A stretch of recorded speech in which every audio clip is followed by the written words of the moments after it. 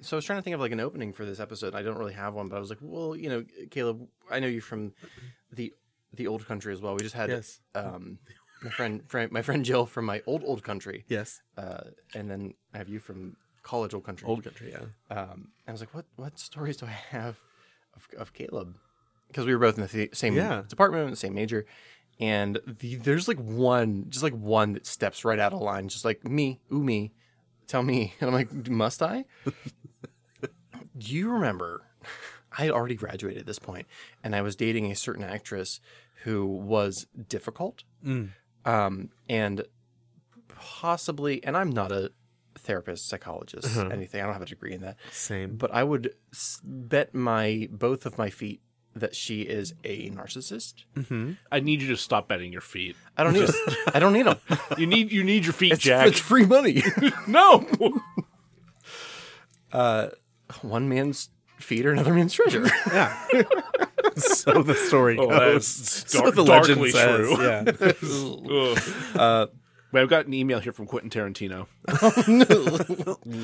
I don't know if he would particularly enjoy my feet, but we'll never know until we find out. He's experimenting. Yeah.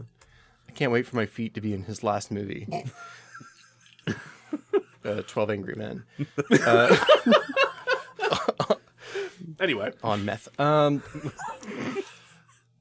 So this particular actress, she and I were dating. I had already graduated. Yes. And for whatever reason, I do not know why, but she just hated you. Yeah. It didn't matter. It wasn't like there was like a logic behind it. She just like picked a person and hated them. Yeah. Like you could have like maybe like walked past her while you were on the phone and not paid attention to her for a second. And she was just like, fuck that fucking Caleb. Yeah. So like whatever, like every time she would get home from class, she would like come to me and be like, he like fucked me over again. Like I fucking hate this fucking fuck. And I'm like, oh yeah, this is fine. I'm so sad and broken as a human being. Like, seriously, it was like the worst year of my life. Like for real. Yeah. So it's just like, no, that's right, honey. You're right. It's just like, I need you to say something to him. I'm like, what? like you and I have always gotten along. So I'm like, oh yeah. Do you remember where this is going? So like I went and saw some show. It might have even been Black Friday, which is a musical that we were both in together. Yeah. And you guys were in. It was a great show. I think I watched it like 4 times. So I was like, Caleb, I need to talk to you in the classroom. I, like took you in, like closed the door, and I was like, and she's outside in the lobby, and I'm like, Caleb, I have nothing against you at all, not even a little bit. I don't agree with her, but like if I don't yell at you, I'm. That's right. If I don't yell at you, I need you to pretend like I just chastised really hard in this room. My life is gonna be fucking miserable. So I'm gonna scream. Yeah, I'm gonna scream at you. And then when I want you to walk out of the room like you're sad. Yeah, it was like a walk out with your tail between your legs moment. Yeah, I'm like, so it's like earmuffs. Yeah, like how do you put your hands? I like screamed at you. If you could just put some headphones on and listen to some music real loud for a minute, I'm just gonna shout nonsense. He was and I'm like literally over there like beet red, crying. I'm laughing so hard. Just like. I remember it. I don't know if it was Black Friday. I don't know. There were a couple times where I was like in fire, and I was like, "Oh, bro, here we fucking go." Yeah. I do remember that. Like, you walked out, and she's like, "Thank you." Oh, that's funny as hell. That's right. Oh, that's right. So as somebody who has dated a narcissist, I appreciate that very much. It was a hell of a couple months, but like that was early on. Definitely a red, a red flag. Just like an entire red building. I don't know. An entire communist Russia. Yeah. Just cue Soviet theme here. Yeah. So that's to say we've been through a lot. Now. Yeah. After today, we've been through even more. I would say this was more traumatizing. No, honestly, the last one was pretty funny. Tom Hooper had no part in the last one. No, that's true. shit. So, for those who have not caught on yet, we have been drinking. I might even have sorry said that. But we might want to introduce the show. We'll get to it, Joe. Yeah. If they hit the fucking button, they know. But I mean, sure. I know. We'll get to it. We'll see if I remember it. I'm just an idiot and I need it for my own edification. Oh, okay. Joe, did you know we're recording a podcast? Fuck you. What? Yeah. We didn't just watch that movie for fun. Welcome to DeRazzled, the podcast that takes award-winning worst films and fixes them. I'm host Jack Culbertson. Here alongside me, as always, is also host Joe Nealis. Hello. I forgot the rest of the script. That's the part I like, so I remembered it. But the second part is, we do movies that have a bad thing happen to them, and we fix it. No, you said it. You said the part. Oh, did I? Yeah, you absolutely did. For those of you who don't know, Razzies are something of a reverse Oscars. That part. Those are not good. They recognize the worst movies of the year. Caleb, we both have useless theater degrees. Yeah. Do you still have dreams about like it being like show night and you didn't know you had lines to memorize? I'm like, how? I haven't done theater in a long time. Same. And like, I still like have those moments. Oddly enough, my dreams are getting much more elaborate, and that like I'm in like professional Broadway shows with like big names. Like I remember at one point I was given an award by Jessica Lange in one of my dreams. That's fantastic. I'm not sure for what. I think it actually was for like the Pittsburgh podcast. Which has nothing to do with theater, I guess. But just to give you an idea, those are the types of people that wind up being in the shows that I'm in my dreams. I was in it was only like a couple days ago. I had a dream that I showed up at IUP, and they're like, "Are you ready to go on?" And I'm like, "For what?" And they're like, Midsummer Night's Dream." I'm like, today? And they're like, "Yeah, like your costume's ready for you. Like, get in." So I'm like, "All right." So luckily I was one of the Rude Mechanicals? Yes. Good. Yes, which I had been in the past. So like I was Francis Flute, which is probably why that. I was hoping you were going to be bottom. Shit. No. Never good enough to be a bottom. So I just yeah, same.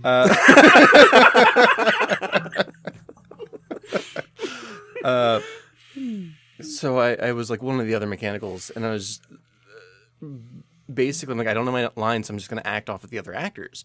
So anytime one of the actors would say something, I just go, "Yerp." And that was my dream. So today we're going to do something a little different. We have Caleb Feigles from the Making a Martini podcast. We kind of combined our two styles, meaning Caleb made us a lot of drinks, and we're going to fix the movie that you picked, which your assignment was, hey, what is the number one movie musical that you hate the most? Yeah. And you said Les Mis. 2012's Les Misérables. The sound that everyone makes when they say it. Right. Usually right after seeing it. So like, as soon as you got here, you started making us a drink, which we are now going to travel back into the past. We're going to let Sober Us tell you a little bit about this drink.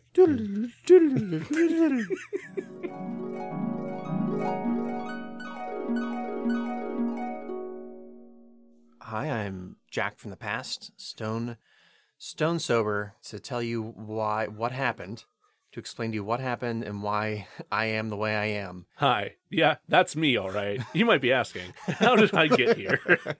And to explain that, we have Caleb. Hello. Making a Martini. Yes. Hello. Thanks for having me. Of course. What is it that you've made? Well, this is called the La Liberté, to put a little French twist on it. Love the pronunciation. Right. Yes, thank you.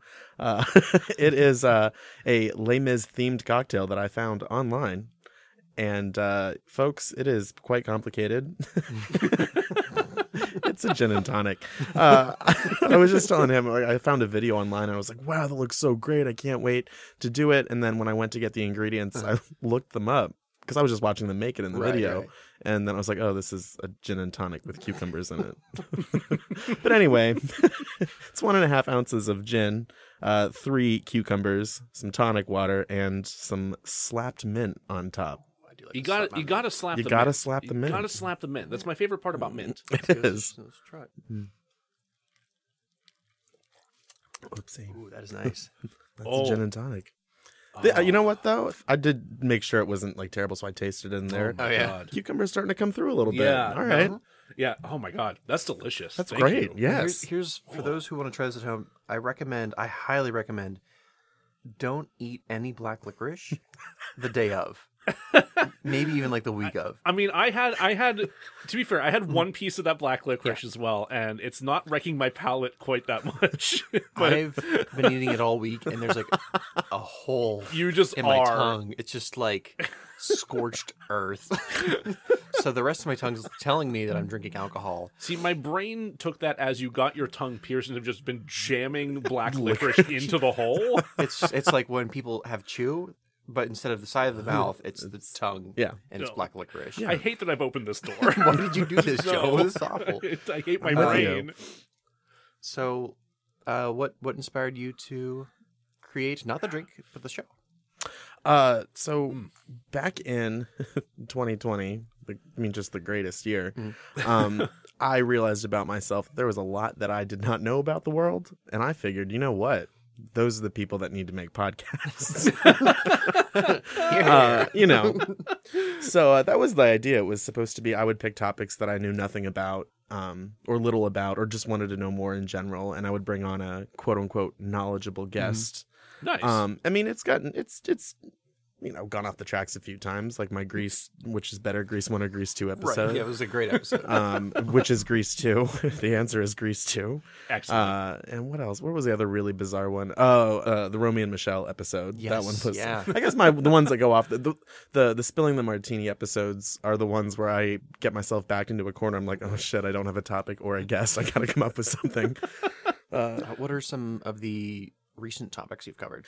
Most recently, I just did actually an episode for Valentine's Day on the porn industry, and I wound up talking with 3 pretty big porn stars in like the professional adult film industry. That's wild. That's a good episode, and it was really interesting. Like, it was very it wasn't what I expected, but it was a lot better than what I thought it was going to be. Yeah. Like, it was very open and honest, and like, you'd think there'd be a lot more talk about like sex and you know positions and cleaning material, but no, it was just like about life, about how it's their job. Accounting. Yeah. Accounting. It was a lot of basketball. No.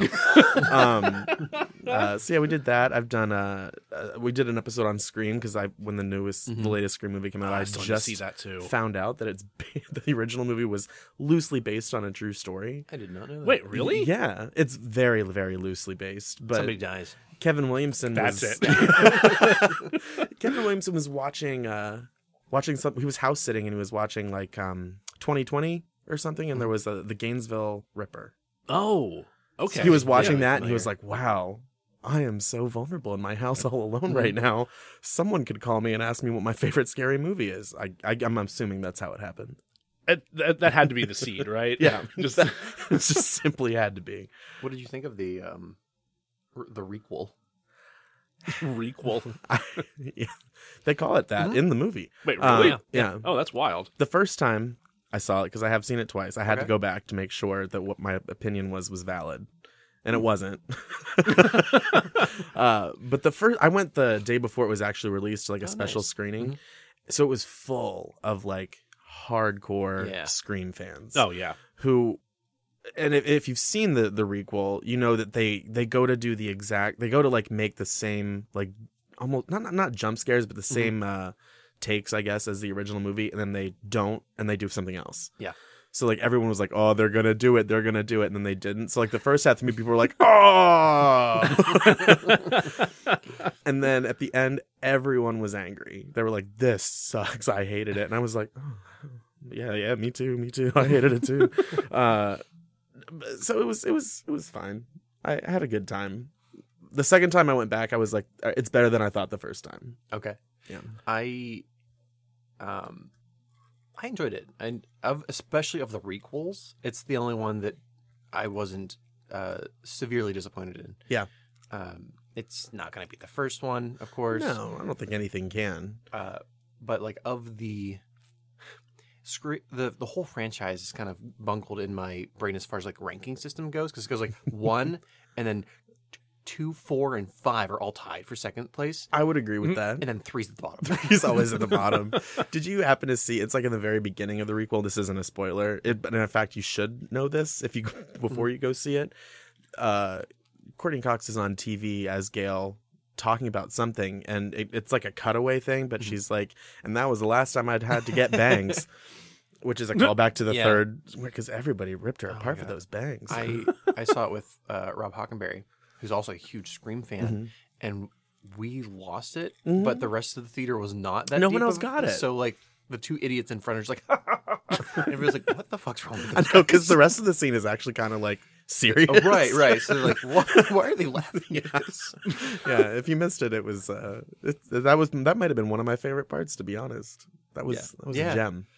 I'm a little surprised to hear that like so many diehard Scream fans hated it on their first viewing there, because I feel like so much of the reception I was seeing was glowing whenever it first came out. People, I feel like people that didn't really like follow. I mean, to be honest, I was never like a full diehard Scream fan. I saw Scary Movie before I saw Scream, just because of that's just how it happened. Same. That happened to me too. So when I was watching Scream, I was like, "Oh, that was funny. That was really smart. That was good." But then obviously I saw it became one of my favorite. It's my like I watch it on Halloween every year. That's always my number one. The second time around, I definitely liked it a lot more. I want to see it one more time. Definitely, for sure. I'm glad I saw it in theaters. I think I can wait. I don't even think it's out anymore, but... Yeah.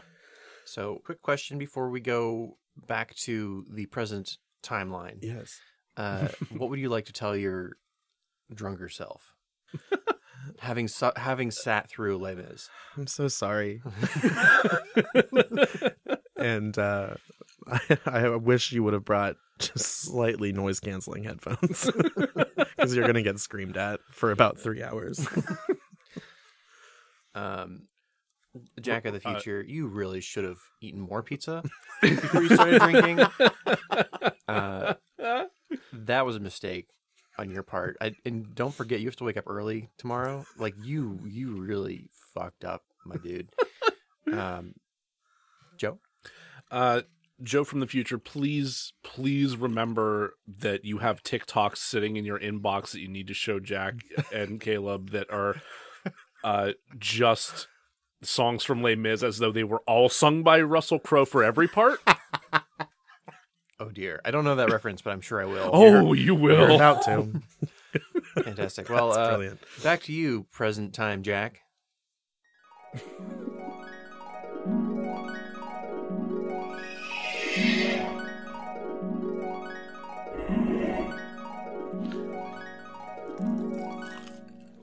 Got mentally from mouth.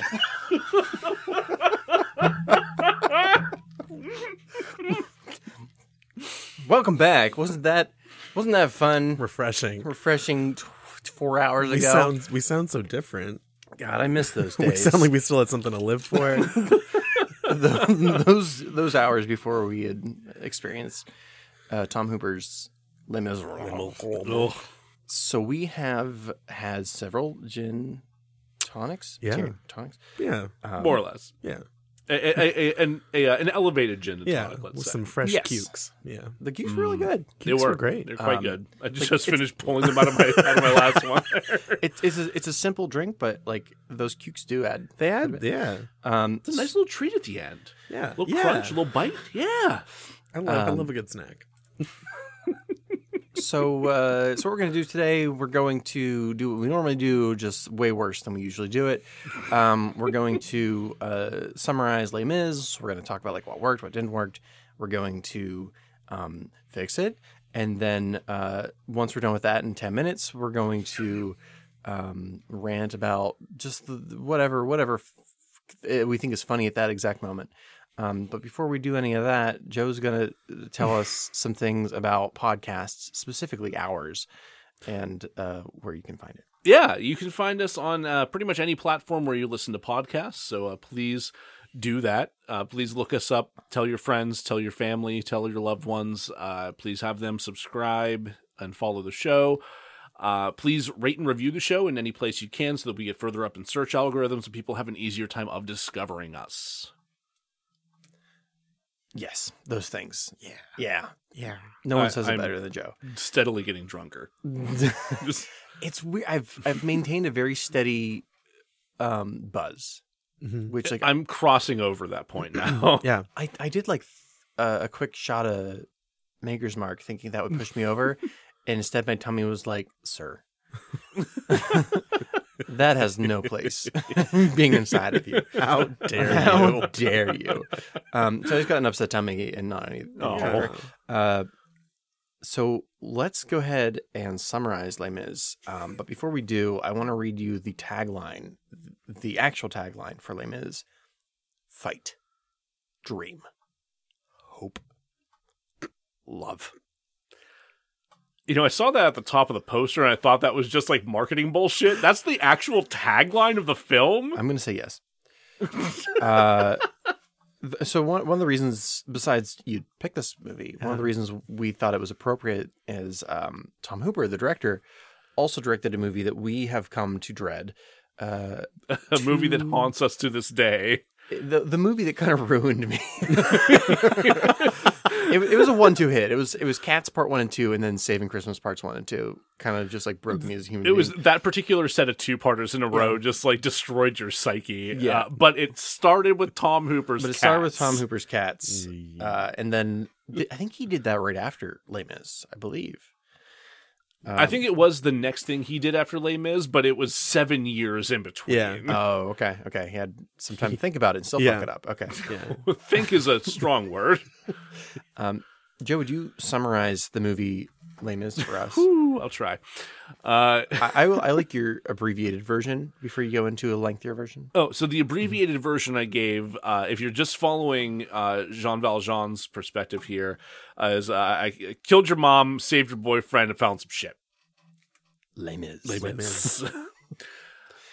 The longer version is a man steals some bread, Bastard. is arrested, and thrown into a jail camp where you have to pull boats, I guess. Yeah.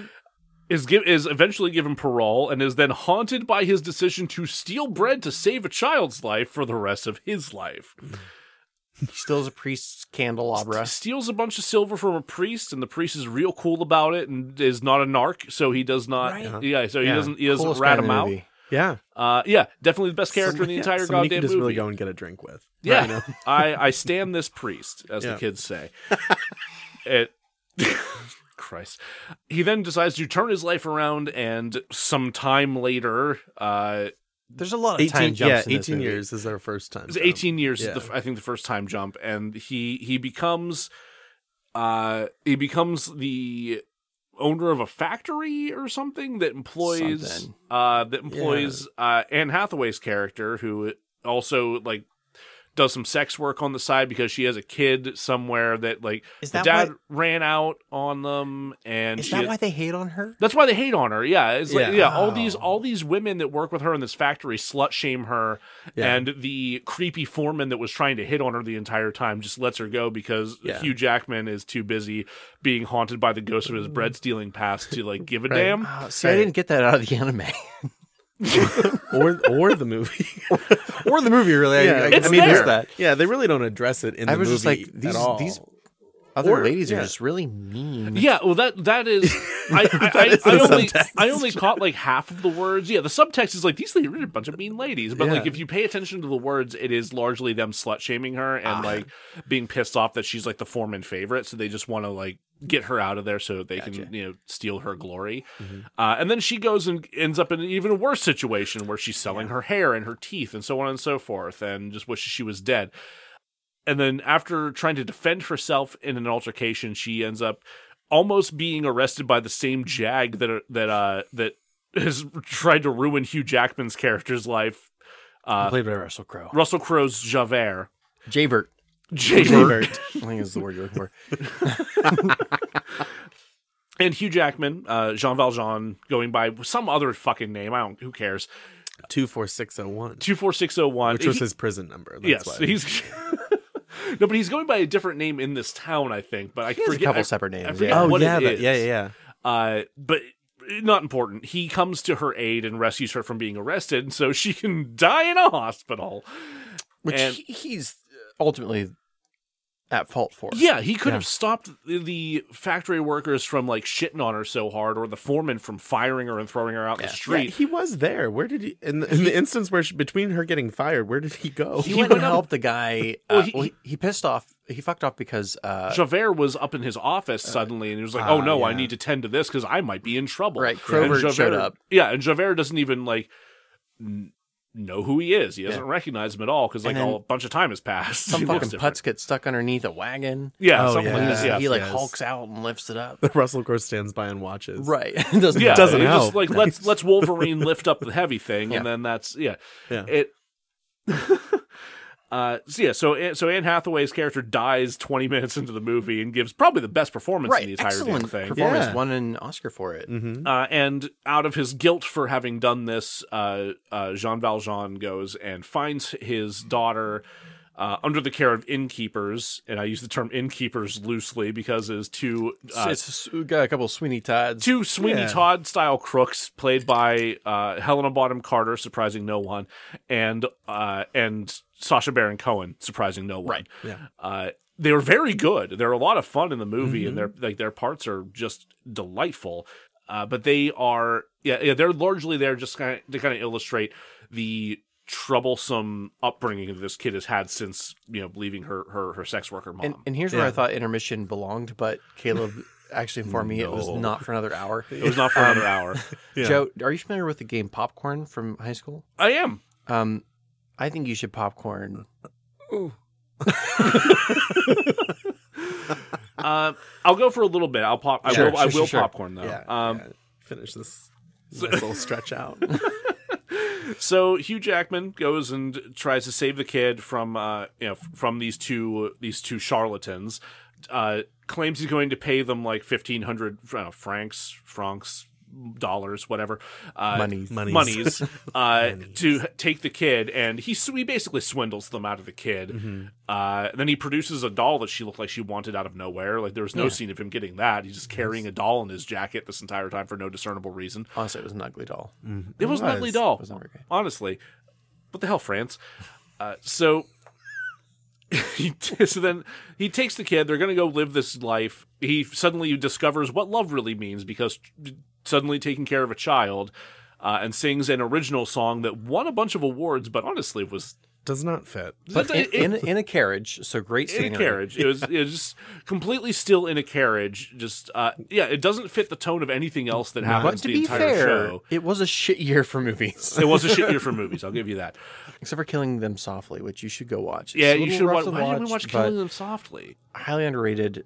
Brad Pitt is in it. A bunch of other actors in it. Really great dialogue. Should have watched Killing Them Softly. Should watch that. Anyway, don't watch it with your parents. Javert stops the caravan of carriages, and in his search for Jean Valjean, ends up chasing them down on horseback while he and the little girl run away and then like just jump off a building or something. Yeah. I don't know. I started losing track of like the thread a little bit there, but they eventually do escape. Yeah, that little girl outran a horse. Yeah, I'm proud of her. She sure did. And now I will popcorn to Caleb. Oh man. Yeah. So then Jean Valjean and little Cosette escape. The kid had a name. I forgot to mention that. Yeah, it's Cosette. The girl from the poster. The girl from, yes, the girl from the poster. And then we get to see a little internal monologue from Russell Crowe. We'll call it a monologue because a lot of it was spoken, even though it was a song. He made some choices, and you know what? I bet he stands by them. I don't think he would voice regret. No. But he's, Batman sulks on the top of a building and almost walks off the edge, but doesn't, and just regretting letting him go, having him get away, but also regretting still chasing him down after 18, 19 years, something like that, something around there. He's very dedicated to that specific job. Yeah. So then we have another time jump. We go 8 years, 9 years, 9 years, 9 years, 9 years later. One. Yeah. Everyone's a little older. No one's any wiser. But we're introduced to another little kid character named Gavroche, who's a little Cockney boy living in Paris. one of many British Cockney people. Children. Yeah. And we know his name because he goes out of his way to introduce himself to just some noble in a carriage. Yes. That's how this song was. Okay. Yeah, I think that's the point of his song. It's like, hey, I'm here. Listen to me. But yeah, we see the slums of Paris and the wealth divide, and I'm assuming that's what they were going for. They should try. Yeah, they did try. And we meet some other characters. We meet Marius, played by Eddie Redmayne. Red Rum. Eddie Redmayne. And Albus Dumbledore. No, hold on. Eddie Redmayne. Thank you. Yes. I was really blanking on his name. I was like, oh, shit. We meet him. We meet Aaron Tveit, who is a Broadway actor whose character name I don't actually know. But was like way more enjoyable and entertaining than Eddie Redmayne. Yeah, Eddie Redmayne. And they are sort of leaders of the revolution of the poor people. And they're saying that, thank God that this, higher up has our backs and he's looking out for us. And then what happens? We see Jean Valjean and Cosette has grown up, played by Amanda Seyfried. Yes. Who I said Siegfried. Who, like bless her heart, tries. Niece of Yeah. She's all grown up now, and she happens to spot Eddie Redmayne across a crowded street. And I fuck. They instantly know that they're in love and that it's meant to be. But Hugh Jackman's like, oh man, gotta get her away from this guy. Which she does. He takes her home. Thing. Yeah. And then we find out that Eponine. We did forget about Eponine. I forgot about her. The actual daughter of the innkeepers. Right. Played by Samantha Barks. Barks. She was great. Yeah, she was great. I want to say Banks, but I'm pretty sure it's Barks. It is Barks. Okay, great. We see that she's also grown up and she is in love with Eddie Redmayne, but has not told him yet. And I hope she doesn't learn to regret that. It just seems like maybe, something she should do. But she sees that Eddie Redmayne's in love with Amanda Seyfried by simply looking at her. And then where do we go? Popcorn Jack. All right, I actually don't know what happens next. I just want to jump. I just want to get this the fuck over with. So, Biscotti, little boy, gets shot and killed, which makes the rowdy boys real upset. Yeah, because they're like, we got all your furniture in a pile. We're gonna throw a revolution. And the French soldiers are like, hey, over there, are you a god? And they're like, no, we're a French Revolution. And they're like, just what we wanted to hear. So they shoot him. They shoot at him. And then No, I'm getting it. I got it. You're doing great. No, I mean, actually, that's pretty accurate. Samantha Barks. Yeah. Dresses like a boy so she can go fight in a war. Yeah. Honestly, she's the only one that's like worth her salt. She gets shot, of course, because she literally stops a bullet from hitting Eddie Redmayne by taking the gun and pointing it into her chest because she couldn't have pointed it anywhere else. Not up or anything. Not up or left or right, but directly into her heart. Yeah. You didn't even have to do that, Sammy Barks. Come on, Sam. But she was cool. I liked her, and she's dead. then she's like, "Oh, hey, just so you know, I'm going to die in about 20 minutes, Eddie Red Rum. So I got this note that 20 minutes of them speaking to each other later. Right. Amanda Siegfried and Roy left for you, but like I didn't give it to you because like I'm kind of a bitch, honestly. I didn't like that you friend zoned me, Eddie Red Rum. I didn't like he did friend zone her so hard. Maybe like she did deserve like it. not even like I mean she might have deserved it, and like friend zone's kind of a troubling word, but yeah, it's a stupid unreal thing. Death, but you never see a woman get friend zoned. It's true. Yeah. The thing that bothered me, he's like, "Hey, I know you're in love with me, but would you help me find this chick that I fucked that one time?" And she's like, Fine. And she does, and then like they're singing and having this moment where they like touch fingers like E.T. through a fence, and she's over there like singing like, "Why won't you ever love me?" I just didn't listen to lyrics. I didn't give a shit. Yeah. Anyway, she's dead, and then like I actually forget how Hugh Jackman's Jean Valjean gets a hold of the note, but he do, and then he's like, "Oh, right, Biscotti gets it to him." Yeah, the little boy. The fucking Gavroche, the kid does. Broche, yeah, he gets it. This is before he died. Yeah. He didn't come back to. No, he didn't come back to life. He was a zombie. Yeah, we've non-lineared this the same way we did our alcoholism. So. And Hugh Jackman's like, you know what? I was kind of being a dick about that whole like letting my daughter have a person that like she can relate to and love because she has hormones. Yeah. I'm gonna go. Fuck, that's a war. He might die because war does that. Mm-hmm. So he goes and he's like, "Oh, hey, Russell Crowe, who got captured and is like tied up. You can go free for reasons." Yeah. He lets Javert go free, and acts like he shot him, so that the clearly skilled and knowledgeable and capable rebels. They're the worst fucking rebels. They're really fucking bad at their jobs. Oh my god! First of all, all 12 of them. You captured like a leader of the military, and we're just like, what should we do with him? Well, let the people decide. Sir, you are the people. You are the people. You are the people. You are the people. And the answer is shoot him.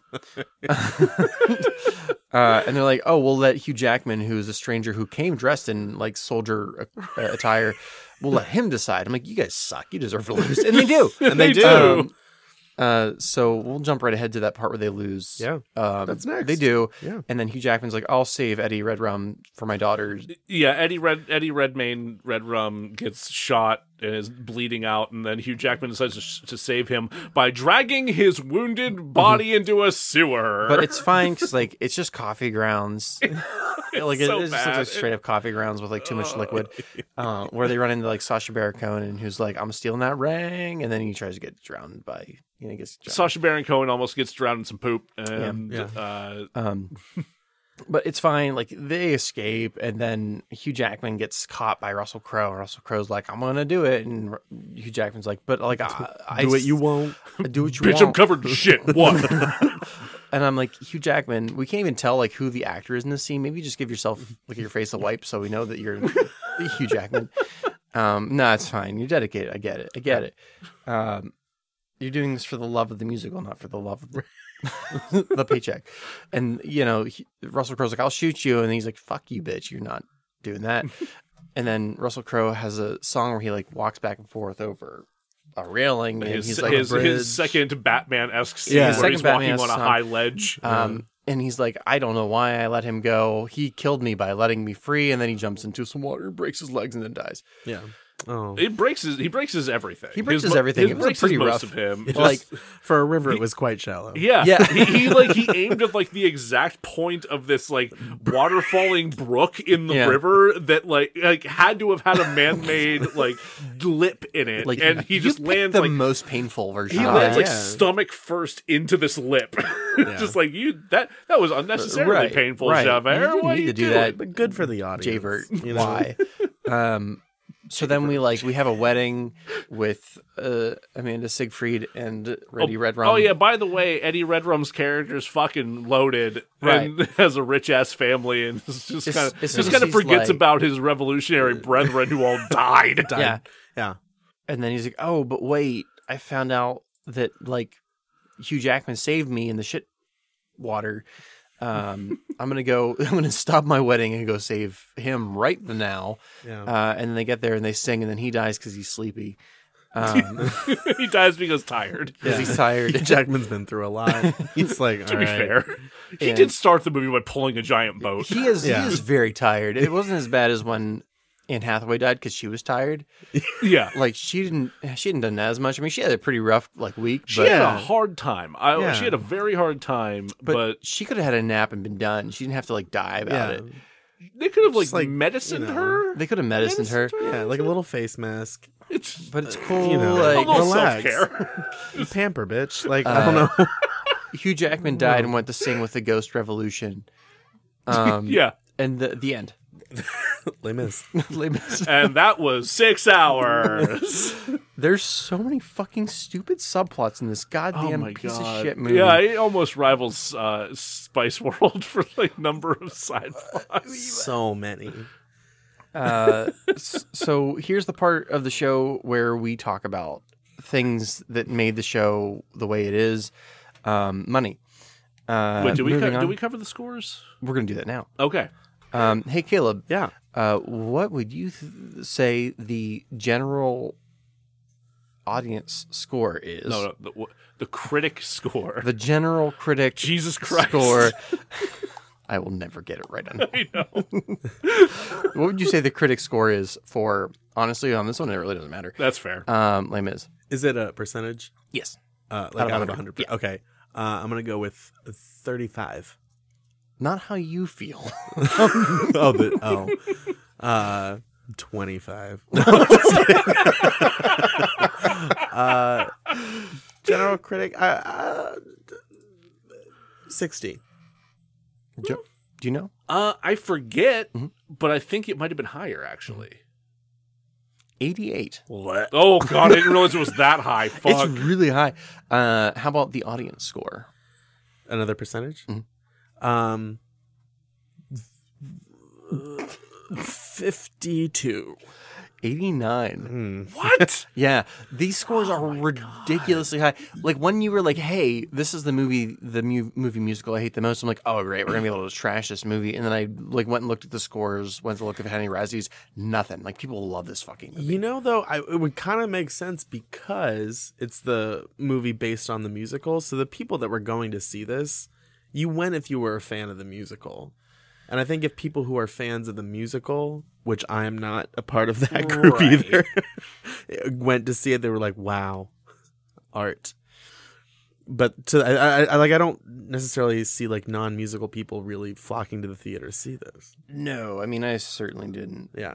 So do you think that holds true for Cats as well? Like fans of Cats went to see Cats and they were disappointed by Cats? I do happen to know people that thoroughly enjoyed Cats.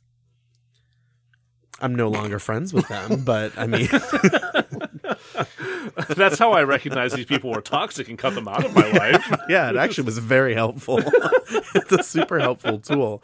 But they're just kind of like those music theater, diehard people that are like, "Ugh, so great to see this work come to life." I guess And I got 20 minutes into Cats and I did turn it off. So I have not actually the most I know about Cats is from listening to you guys. So. Hell yeah. it's really the way to experience Cats. You're better off, frankly. Yeah. It is. I'm still astounded thinking back on it, how visually overwhelming it is, but also So how much. boring it is. Yeah. It's right. wow. And no buttholes. And no buttholes. What's no the point? Well, no, we offered an option for it. Yeah. In our fix, we offered the butthole toggle option. Yeah. I don't want that for this movie. Not for this movie. No. For Les Mis. I think buttholes would help. You think so? I think if everyone showed their butthole right at the beginning, you could be like, all right. I don't think I want to see Russell Crowe's butthole. You wouldn't see it for all the hair. Oh. IMDb. What? Christ. I want to say he was originally considered to be Wolverine.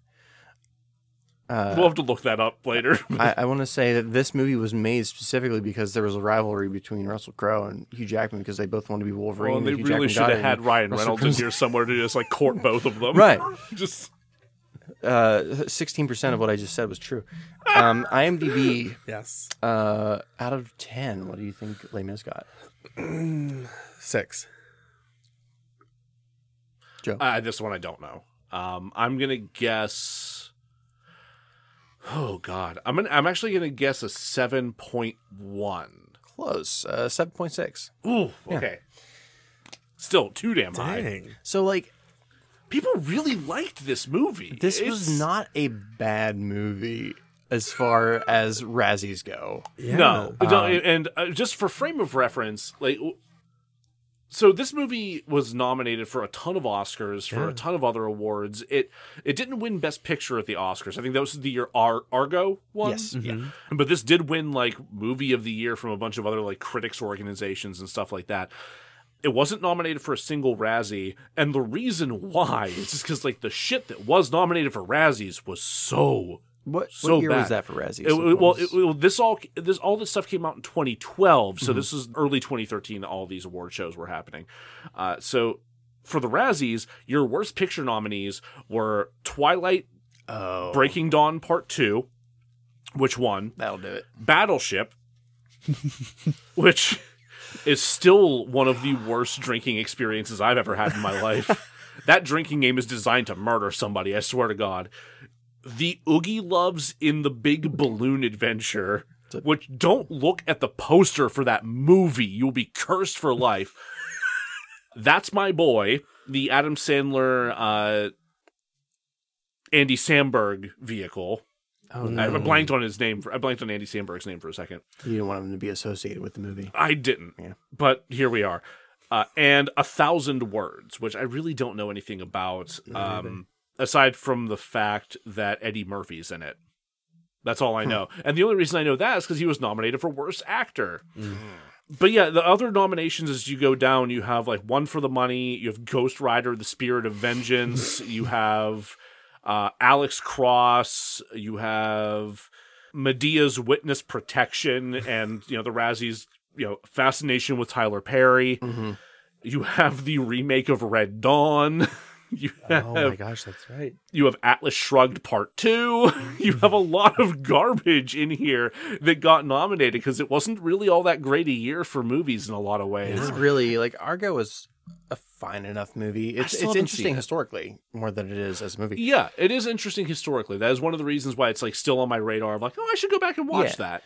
But and it's not a bad movie. Like, the performances are great. It's just not what I would typically say is like, oh, this was the best movie of the year. Right. Yeah.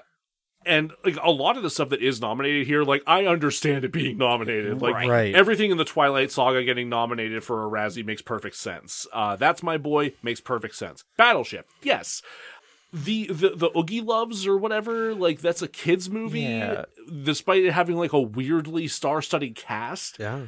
It is a little strange that got nominated for Worst Picture, but yeah, no, there was a lot of trash that year that would like deserved recognition as such. It's understandable that Les Mis got kind of overlooked in the midst of all of that, but the level of critical acclaim that it got feels kind of bizarre too. Yeah. Like a lot of the performances, I'm not gonna say a lot. I really enjoyed Anne Hathaway, but as we've pointed out, she's only in it for about 20 minutes, 20 maybe 30 something minutes. like that. Yeah. And Hugh Jackman was great. My major problem with the movie, aside from Kurt Russell's performance, Russell Crowe. Kurt Russell Crowe. Kurt Russell Crowe. I'm sorry, Kurt Russell. I love you so much.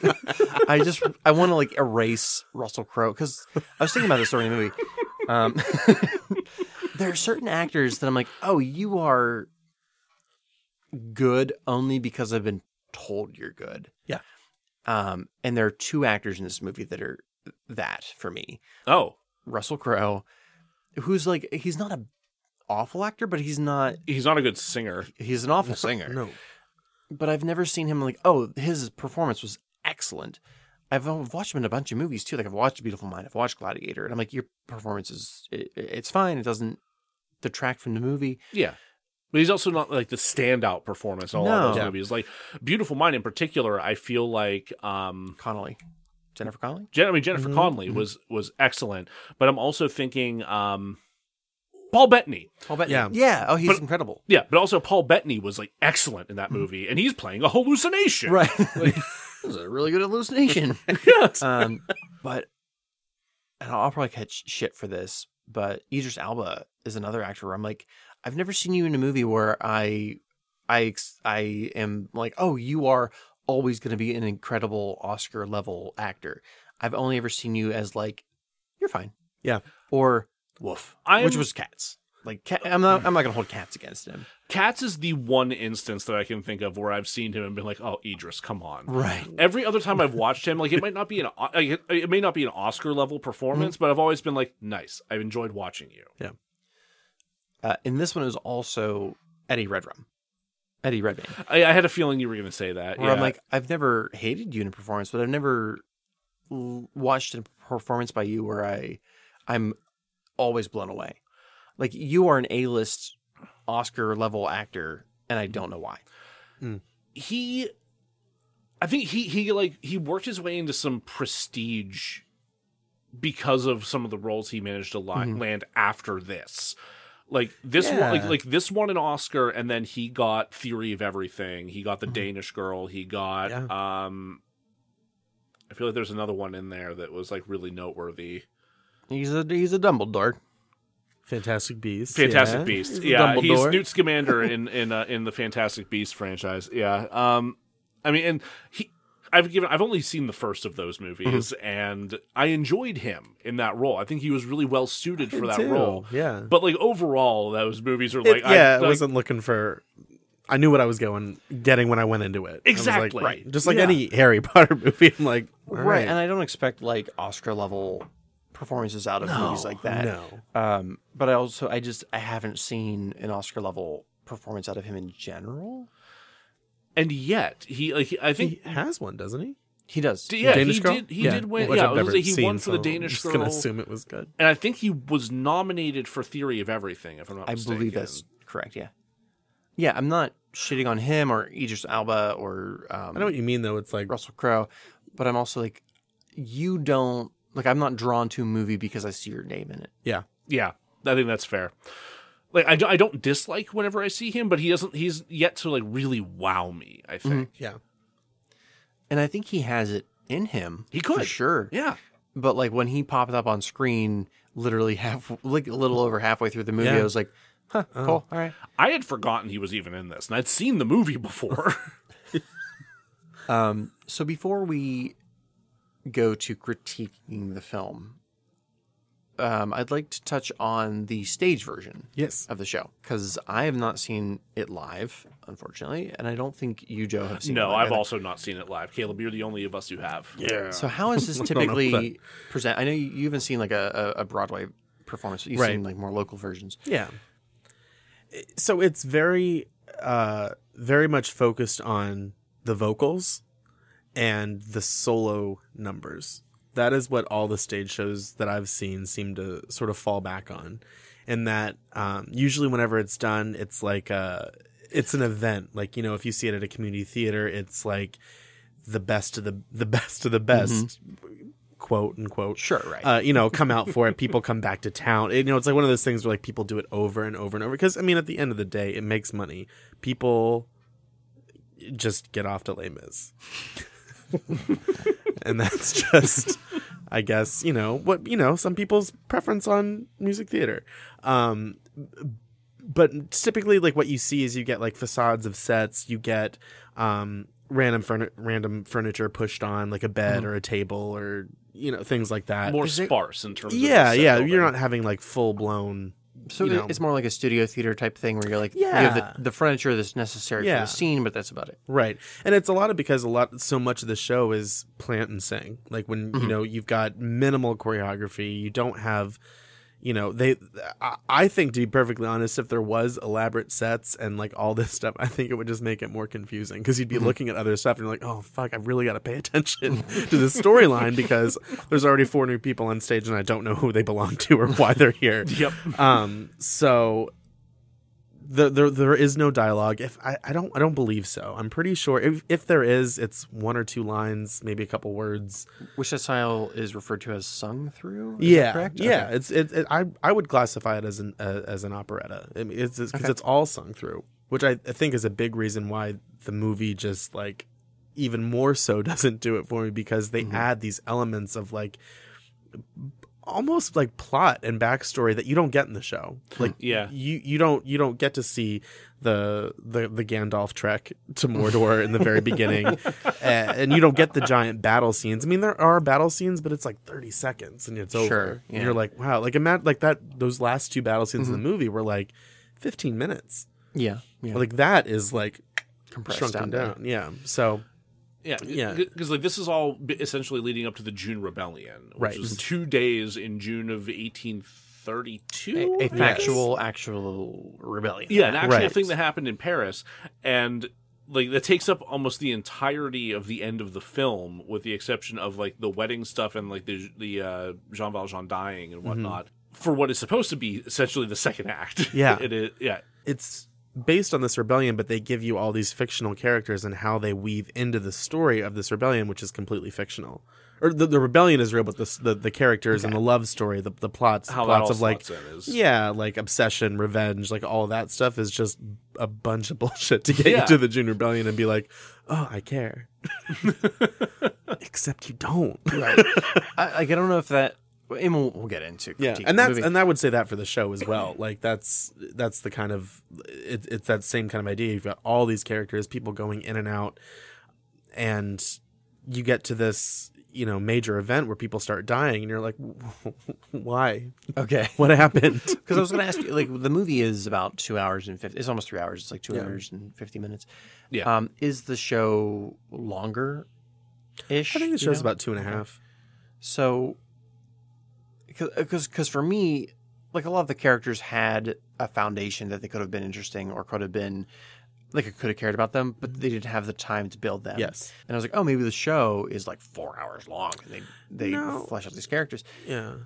I would say that there are elements of that in the show. Like, for instance, Eponine and Marius, Samantha Barks, Eddie Rembrandt. Their relationship, I think, is fleshed out a lot more in the show, and that movie really doesn't do that justice. And I have a feeling that it's because like we needed more screen time for Russell Crowe to ride a horse, right? So you don't get that. There is more of Amanda Seyfried's character too, so you actually like feel for her when her father dies, whereas like in the movie you're like, where the fuck have you been? Right, she disappeared for the entire rebellion. Yeah, like she wasn't there. Yeah, she was gone for a large percentage of the second act. Yeah, where did she like Hugh Jackman was there. Yeah. So she couldn't have been that far away. She just was, I don't know, smoke break off. She's back at Crafty. You would also mention while we were watching it that there was a portion during that death scene at the end where Cosette and the ghost of her mother have a moment, and it's not in the film. Yeah, it's a beautiful moment, and the harmonies are like it's like one of the only moments of the show that I love, and every time I've seen it, it's given me like chills because it's very full circle for their characters. Mm-hmm. But the movie cuts out parts of their character. I mean, not really. And Anne Hathaway's part, the Fantine part, is pretty much in whole. Like, we see her. Yeah. And actually, honestly, you get more in the movie of her than you do of her in the actual show. Like, you don't see this sort of fall from grace that she has from working at the whatever factory. Factory to, you get sort of like the prostitutes, like, taking her under their wing and being like, the Lovely Ladies song. And you get that, and you get like gentlemen, like bobbing and weaving through a crowd. Sure, very. And there was theatrical certain moments in the presentation where it felt very much like a set, where it almost not quite as obviously, but almost like watching the film version of Chicago, where you have the different sex workers in the windows, kind of doing their song and dance, as Anne Hathaway's character is being. Destroyed by these, I don't know if they were supposed to be like society and pimps and whatever. Yeah. Having your teeth stolen or whatever. Right. Which I don't know. It feels weird to say, but like I really liked it. It was a nice look at that character that you don't get in the show. And that might be the one thing the movie does better. Okay. Is her part. As we said, she received an Oscar for that performance. That was Anne Hathaway's first Oscar, I believe, for Best Supporting Actress. Yep. And deserved. Absolutely deserved. She crushed it. Yeah. I wouldn't mind seeing the show live. I think I would actually probably enjoy it more if for no other reason than you would have actors that are trained vocally. Yeah. Which was an issue that we'll get to. Yeah. I think I would still have issues with the characters not being Yeah. as developed, but it's another thing we'll get to. Yeah. Any other big differences between the film and the stage show? No, the only other thing that I remembered was that they moved one of the songs up. There's a song that would typically be in Act 2 that they moved before like the end of the Act 1 song. Okay, sure. The Act 1 song is that One Day More where it's like 5. Every character has their own vocal line. Yeah, which is like a great song, but like the visual presentation of it was so scattered and like It was rapidly You cut. couldn't It was, focus on it. yeah, it was disorienting. Yeah. But yeah, they moved that song beforehand. Which I mean, I couldn't tell you if it was better or worse. I think it was in the show. It's nice to give her something to do other than die in Act 2. But in the movie, Yeah, I guess it yeah. doesn't really matter. And it happened in a moment. It's a song of love to Eddie Redrum. Yeah. So in everything that was happening in the movie at that point, I guess it makes sense. But Right. I know they moved it. That's really the only other big. Okay. I don't think they cut anything really major either. I don't think. It's been a hot minute. If I gave you a phone and John Travolta was on the other end right now, what would you tell him? John Travolta. John Travolta, like about Les Mis or just in Just in general? general. Oh, Like I was like, oh hey, the phone's for you, and I hand it. I'm like, oh, it's John. oh, I would, It's me, John Travolta. I would, I would Caleb, ask how are him you? what filming the movie Lucky Numbers was like, It was great. I had a fun time. and where a lot of those ideas came from. Please tell David Miscavige I'm still good. And I would also blame him for being a major ruining plot of the Hairspray movie. Okay. That's about it.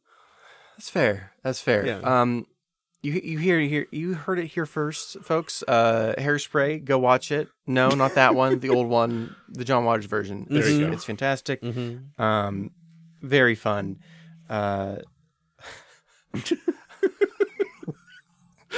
What a stupid fucking show. Joe, you're better than this. Why are you here? What? Have you met me? No, I'm not. Run ad. Welcome back to DeRazzled. We are going to talk about what worked, what didn't work about 2012's Les Misérables. Which does stand for The Miserable Ones, which I would put us in that group. Yeah, that's fair. We are, in fact, it's a meta title. Yeah. We are the miserable ones. Yeah. So what worked for you about the story? What worked? For the story. The story. We've already touched on it. The Anne Hathaway storyline Yes. definitely works. And quite honestly, the ongoing story of Jean Valjean and Javert, had there not been so much else, I think that storyline could have been fun to watch. I think it gets easy to forget about it at times, but like, yeah, the through line of that I think does work. That's the most consistent one. Because Yeah. it's the one you get from the beginning, and it's I guess it would have to be the carrying The through line. Yikes. And Samantha Barks. The Eponine character, the On My Own girl. Yeah, she works. Her storyline was pretty true to what the musical was, and I think it came through in the movie. I think Tom Hooper fucked up and like truncated her part too much, and like we get through a little bit of that too quickly, and it's not developed well enough. But I do think that like the core idea of it does work, and her performance is fantastic. Her voice is spectacular. Her emotion is believable. That's what I was about to say, is even though we don't see a lot of it on screen, her performance implies that she's been in love with that character for a long time. Yeah, that unrequited love comes across perfectly. Yeah. I would have loved to have seen more of that. Yeah. Like we'd covered in our previous episode, Heaven's Gate, and like as long and as obnoxious as this movie is, I think it actually would have helped to have had more time to sit with these characters, especially on the back end with Amanda Seyfried's Eddie Redrum and I'm sorry, I can't remember her name. Not Samantha Barker, but the character's name. Eponine. Eponine? Eponine. Yeah. To see that love triangle develop more than just like, man, you like I saw you cross the crowd and you were totally bangable. That's not enough for me to. I saw you cross the crowd in the middle of France and I jizzed in my pants. I mean, if they'd Might done have. that little song, It's just Andy Samberg walks past, makes a horrible face, and you just know. Honestly, he can't be that expensive that like you can't just pay for him for a cameo. I'm pretty sure if you pitched the right gag to him, he'd do it for free. Like Andy, Just- Andy. Love your work. Great album. I love The Lonely Island. Here's a pitch. Could you walk by in the background of this musical? You may have heard of it, maybe not. It doesn't matter. And jizz in your pants. You don't have no. You don't actually have to do it. No, you know the faces you made. But like the faces you made. Yeah. If you can just come past and do one of those, like behind, like just in frame, and like we'll do a split focus, like where you're like 30 feet behind Eddie Redrum, and you're just coming. And then we cut to behind. We'll also have you behind Amanda Seyfried in the same cut. You're going to be in both shots. Yeah, because clearly you're into both of them. Yeah.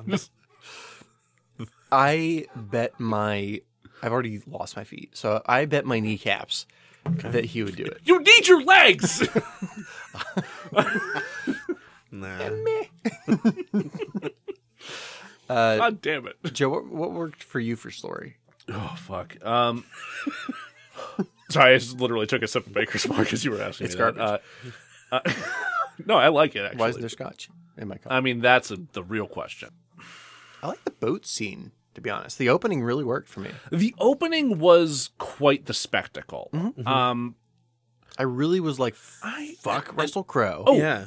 Yeah, no, I think that did a good job of establishing fuck Russell Crowe. Like that did a really good job of pointing out like what an asshole Javert is. Yeah.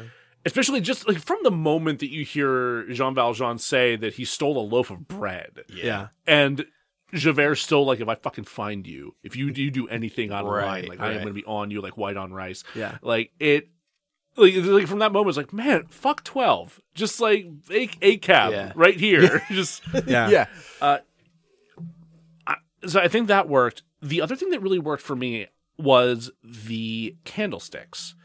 The recurring visual motif of the candlesticks. So we mentioned that Jean Valjean steals all that silver from that priest, and he's caught. But when he's brought back to the priest is like, "Yeah, I absolutely gave him all of that. But my dear friend, you left so early. You forgot to take the best of it." And he comes back with those 2 silver candlesticks, and is like, "You must use this for good." And that's when he has like his epiphany in his turn, and it's like the inciting incident for him to become a much better person. Even though he stole fucking bread to save a child's life, he was a fine person. Yeah. Anyway, no, I don't have any feelings about that at all. But they keep popping back up. Yeah. They pop up like 3 or 4 times throughout the course of the film, and it's always whenever he's having a crisis of faith. It's like he goes back and he sits by them, and they're like the last time they pop up, it's him and Amanda Seyfried, and they're talking about Eddie Redrum. I'm just assuming. I've accepted that that's his name now. Yeah. Well, it is. Just talking about like this boy and this and what all's happening, and he's just like sits down next to them, and like they're just unobtrusively in frame while he's front and center. And it's just like it's fascinating to me. Like Tom Hooper of all people had the foresight to like center to frame things that way and allow that motif to continue throughout the entire film. Like that was smart. Yeah. That was good filmmaking. Where is that in so much else in this and in Cats? Were they at the end when he died? Spoiler alert. Really good question. You know what? I forgot to look. I at that point, everyone, you're just sort of like, I know what's coming. You're like, it's the end. We're almost through this. Just go to sleep and die, sir. Yeah, I think that's a big problem there, because like I should have been looking for that, or if they're not there, they should be there. They should be there. Damn it! Now I have to rewatch that scene. You might have to rewatch the whole thing. I want you to tweet every time you see a candelabra. It doesn't matter if Hugh Jackman's in the scene or not. Yeah, I'd be our guest. It's hard.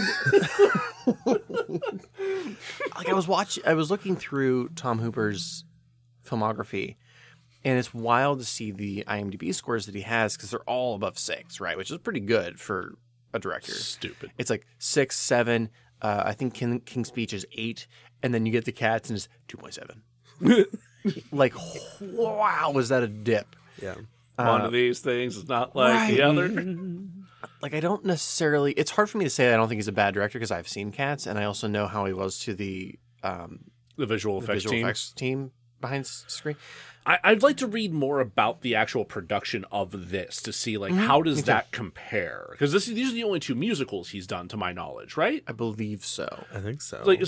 Did he treat the visual effects team the same way for this as he did for Cats? Did he treat the crew that way? Did he treat the cast that way at all? I want to say that there was definitely some visual effects on this film. Oh, absolutely. But I don't think they were as quote-unquote groundbreaking. Like, what the visual effects team had to do for Cats was way harder and not done before. God, yeah. The visual effects for this were far more grounded. Yeah, it's like make this building here that wasn't here before. Yeah. Right. And some of it's a little exaggerated. Like, you see a lot of buildings that are, like, leaning in and, like, at exaggerated angles. Like, not quite to, like, Tim Burton levels. Right, but, like, they're you notice them. Outside of the opening, there really isn't anything all too crazy with, like, the ship. Right. The ship is probably the biggest one. Yeah. For sure. Yeah. Like, as soon as that scene opened, I'm like, god damn it, it's another, like, computer, like, almost entirely computer-generated film. And thankfully it's not. It's not. Yeah. Couldn't you do that for Cats? As far as story goes for me, overall, I'm not going to pretend that I'm going to read the book, but I feel like if I had read the book, if I read the book, if I'm ever, like, trapped in a cabin in the middle of the woods, that's the only book that they have, and I have to read it, maybe I might just, I don't know, count. I would check to see if there's toilet paper first. Right. If there is, I'll crack it open. I'll read the toilet paper. This is shorter. Yeah. Yeah. It's a mega roll. 2-ply. I feel like, given the room to develop characters and story and environment, I would enjoy this story more. And there are aspects of it in this movie/show that, like, I can see the big picture, and I like the big picture. The presentation of it, I did not enjoy, but we'll get to that. Yeah. I like the rich versus poor. I like the revolution aspect. I do like, I like the class angle of it. I like I like that they didn't try to do, like, a grandiose, like, French Revolution kind of thing, because I don't think Tom Hooper would handle that responsibly. No. But the fact that he went with the June Rebellion, it's something that is much more contained. It's something that's much more. I mean, I shouldn't say that he went with, like, Victor Hugo went with, but has carried through every adaptation of this. Right. I'm glad he didn't try to shift it to something that it wasn't and do something he has to, bite off more than he could possibly chew. No, arguably, maybe he did a little bit, but But I like that it's contained. It is it's sad. It's unfortunate, but I think, like, this is maybe more of a Les Mis problem that is a Tom Hooper's Les Mis problem. That the revolutionary nature of it maybe doesn't carry through quite as much. Yeah. But the fact that those themes are there and presented so front and center, and I think there's something to be said for that. That is, yeah. All of the themes are very much. You don't have to search for it. No, they very much lay it out for you. They're like, this is what you're about to see. Yeah, here you go. It's not trying to be subtle in a lot of ways. The first, it's hard to break it up into acts because I don't actually know where the act breaks are or where they should. Yeah, I don't know if Tom Hooper knows what the word act means, man.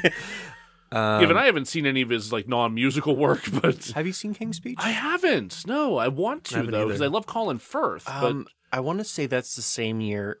It's the same year I was dating the actress we were speaking about earlier. Yes, it was a very memorable year. Yeah, because I think Black Swan came out that year, and I was like, "Why is this not winning?" I fucking love right. Black She was Swan. like, "I really like this movie." I'm like, "I bet you do." I really identify with this character. Yeah, just watching it, caressing the TV. Right. Oh no! She's like, "I don't really think she's the bad guy." I'm like, "Well, what? Wait, did she actually say that?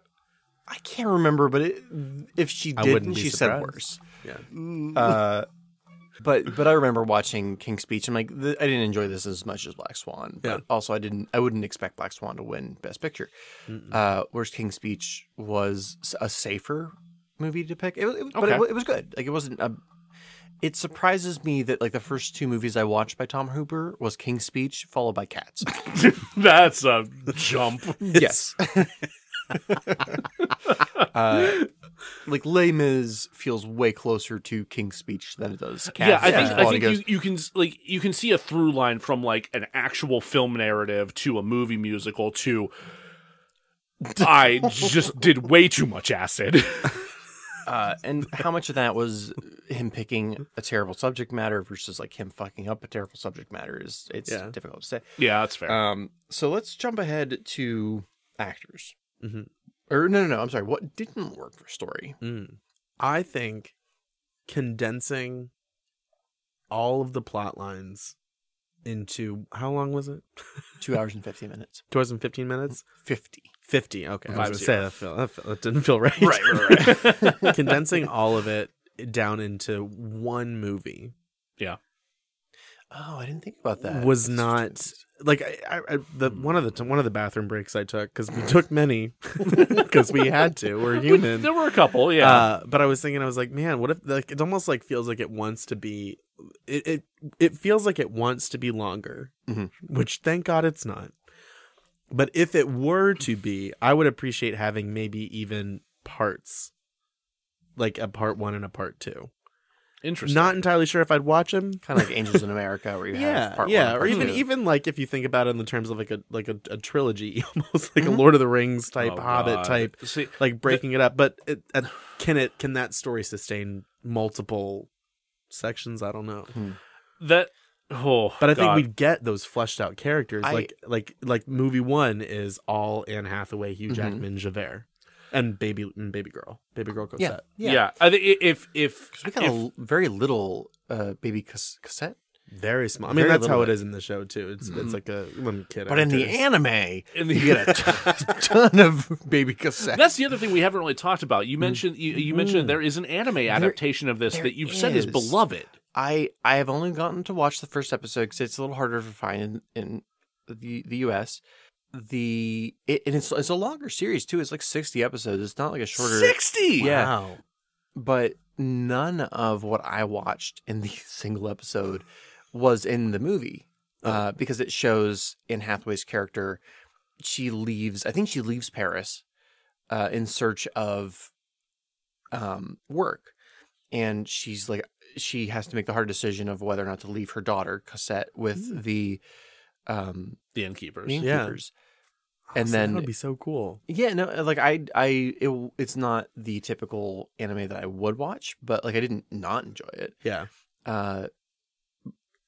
So, and we'll get to this, I think, with the fix, but I think going longer, as weird as it feels, given that we watched a 3-hour fucking movie and hated it, might be the answer. Yeah. But I think I agree 100%. There's too much information for the runtime. Mm-hmm. Yeah, agreed. Watch the anime. Yeah, it has a gorgeous opening song, and I don't doubt that for a second. It's anime. I'm very curious about that. Yeah, I'm gonna have to try to track that down. Yeah. Oh my god, like the idea of this being longer, like, kind of hurts, but at the same time, it does feel like the thing that makes the most sense because so much of it is truncated, so much of it is shortened, and suffers for it. I think. I would like to be given the time to make up my own mind about caring about these people. Yes. Yeah. Whereas in the movie, I don't get the time, and therefore I don't. I don't care. Correct. Especially the back half of the movie. The first half, very, I'm like, yeah, I do care about Hugh Jackman's character a little bit. Yeah. I care about Anne Hathaway's character. That section feels fleshed out. Yeah. I mean, and that is also, again, how it is in the musical. It's very much... So, like, we watched Heaven's Gate, and there's an intermission 2 hours into that film, and there's another, like, hour and 40 minutes that follows that. Mm-hmm. It's a long-ass fucking movie. But, like, it does the characters the service that it needs, arguably. This, I feel like... It does the song service, but not the characters. It does the song service, but not the characters. I think that's a fair thing to say. Yeah. Yeah. And I think, just given the way songs and musicals work, if you do better service to the characters, you're doing better service to the song. I agree. 100%. Let's move on. I'm drunk and I can figure this out. Come on. Let's move on to actors who we've kind of already covered this, so we can breeze past it a little bit. But who are the actors that work for you? Anne Hathaway. Easily, yeah. Sacha Baron Cohen, Helena Bonham Carter. Absolutely. Who, by the way, I don't think they actually mentioned their names once, but they are the Thenardiers. Okay, I don't. Yeah, I don't think they did mention their names at all. But I don't think they also mention them in the musical either. You just see them in the program, so you just know that that's who they are. Sure. Eponine, Samantha Barks. Eponine was excellent. I really enjoyed Eddie Redrum's friend. Aaron Tveit. The other, yeah, the other revolutionaries, I think that weren't Eddie Redmayne or the child. Yeah, I think worked really well. Maybe that's the point of it, but like Eddie Redmayne didn't feel like he was all that invested in the revolution. No, I mean, and then given that's part of his character's struggle for a little bit, but we don't. Outside of his grandfather being like, you bring disgrace on your family, right? Yeah, on your house. Other than that, you get nothing. Yeah. Until you don't get any, like it's mentioned there, and then it's abandoned until he wakes up from after having been dragged through the sewer, French press. Yeah, after being dragged through a French press. Yeah, he was French press. He got him. Jesus Christ.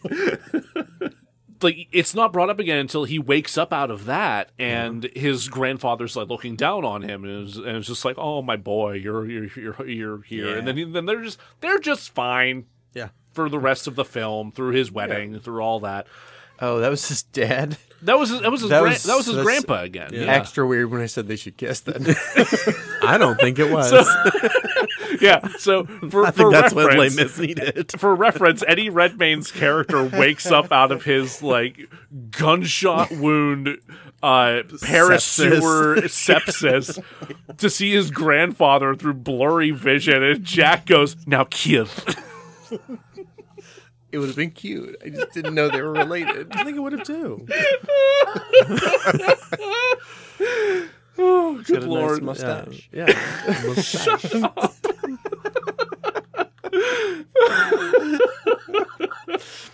I think Les Mis needed to be gayer. That's all I have to say.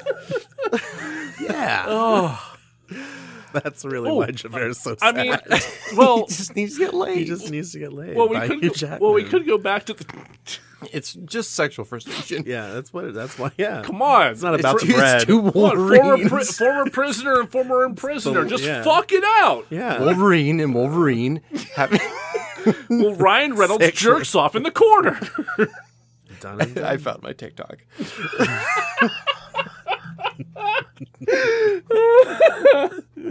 Oh, where were we? So we were talking about actors. Oh, right. We were talking about actors who do and don't work. Though you did just bring something up that we could go back story wise.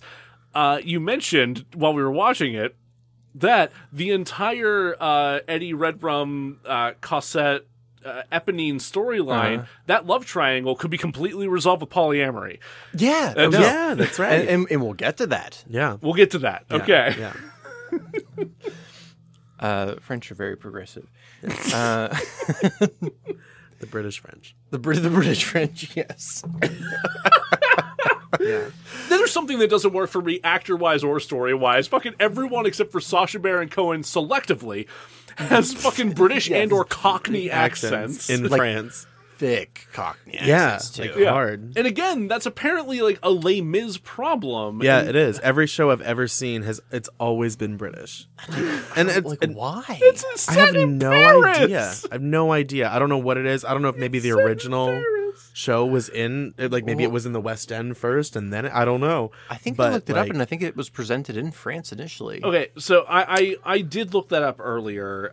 So in 1980. The first musical adaptation of Les Mis was in French in France. Okay, that makes perfect sense. And then I buy that. And then in 1985, that's when it hit Britain. That's when an English musical was first done for Les Mis. All right.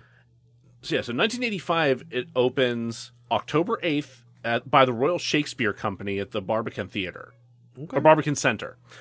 So that is, I believe that is in the West End. If you know where the is located, right in at DeRazzled, podcast at DeRazzledPodcast.edu. What the fuck is that? I don't know what our email is. It's DeRazzledPodcast@gmail.com. That's what I said. Wait, did you say EDU? EDU? It's an educational At fucking website. DeRazzled University. Hey, who knows where things could go? It's been a weird year, guys. We run a university now. Jesus Christ. Fantastic. But that would track though. Like if it started over there, and I think that's brilliant that it started over in Britain and then it came over here, and people were like, "Oh, it's a British musical." It's not. It's a very stupid American thing to happen. All Yeah. Americans are simps for Brits. Plani law. Yeah, but no, I do believe that's probably how it happened. That they were like, "Oh, we all need to be British now." But yeah, every show I've ever seen, they've been British.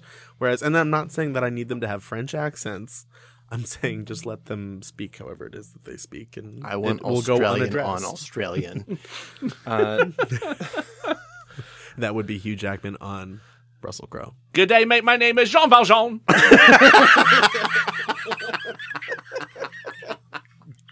We just lost our entire Australian audience.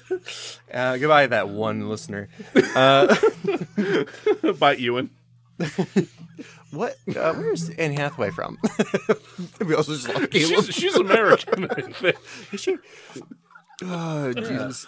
All right. Any other actors who didn't work before we move? Or were we on story? Russell Crowe. Russell Crowe did not work Okay, at all. no, not at all. Russell Crowe, Amanda Seyfried didn't really work for me, but I don't know if it's because it's her voice just isn't. It's the only. It stands out so much as not fitting in with everyone else. Yeah, I agree. And it's her vibrato. It's crazy. She's so absurdly high pitched the entire time, and the rapid vibrato. Like I swear, if my bones were made of crystal, I'd be hospitalized right now. Yeah. All the dogs for like a mile radius were freaking out. I want her to put out a solo album where she's playing like the harp and like indie covers, and I would love it. Yeah. Yeah, I can see that. For Les Mis? For Les Mis, her voice doesn't work for me. No. I think she is like a legitimate good actress. Like Yeah. I've I never love her, not yeah. enjoyed her. And they I think some of her stuff was cut. And that to be honest, I don't think that role's very well written. It seems to be a plot point for other people. Yeah, As absolutely. opposed to being her own independent. In the anime, you get a lot more. But no, she's absolutely, both in her younger iteration and her older version, she's a plot point. Like she's a plot device. I mean, Yeah. So yeah, she didn't have a whole lot to do other than be like, oh, she's the reason Hugh Jackman has a purpose and Eddie Redrum has a boner, and like that's it. And she sings like Snow White. Yeah. She does sing like Snow White. Yeah. Which in other cases might not be that bad a Right, thing, but no. it does not fit for this. Yeah, especially when everyone else is like Is not singing not like like Snow White. that. Yeah. What about production? What worked for you for production? Oh. I'm going to go first because I absolutely love the camera work in this film. Like, as much as the film in general is me, like I kind of hate how much I enjoyed the camera work in it. Yeah. There's a lot of close-ups. There was a lot of like framing the actor in the like lower third, especially during these like bigger dramatic moments, especially in the first half of the film. You have a lot of Anne Hathaway, Hugh Jackman in these very dramatic moments, not only just like framed very tightly, but also not cut. It's just a long take. One continuous shot. Yeah. There's a lot of that throughout it. Like I know the part where she's getting her hair cut off. Yes. Right. Yeah. Was obviously that they really did cut her hair off, because I think like at the actual, since she didn't win the Oscar, and she was pretty much, Yeah.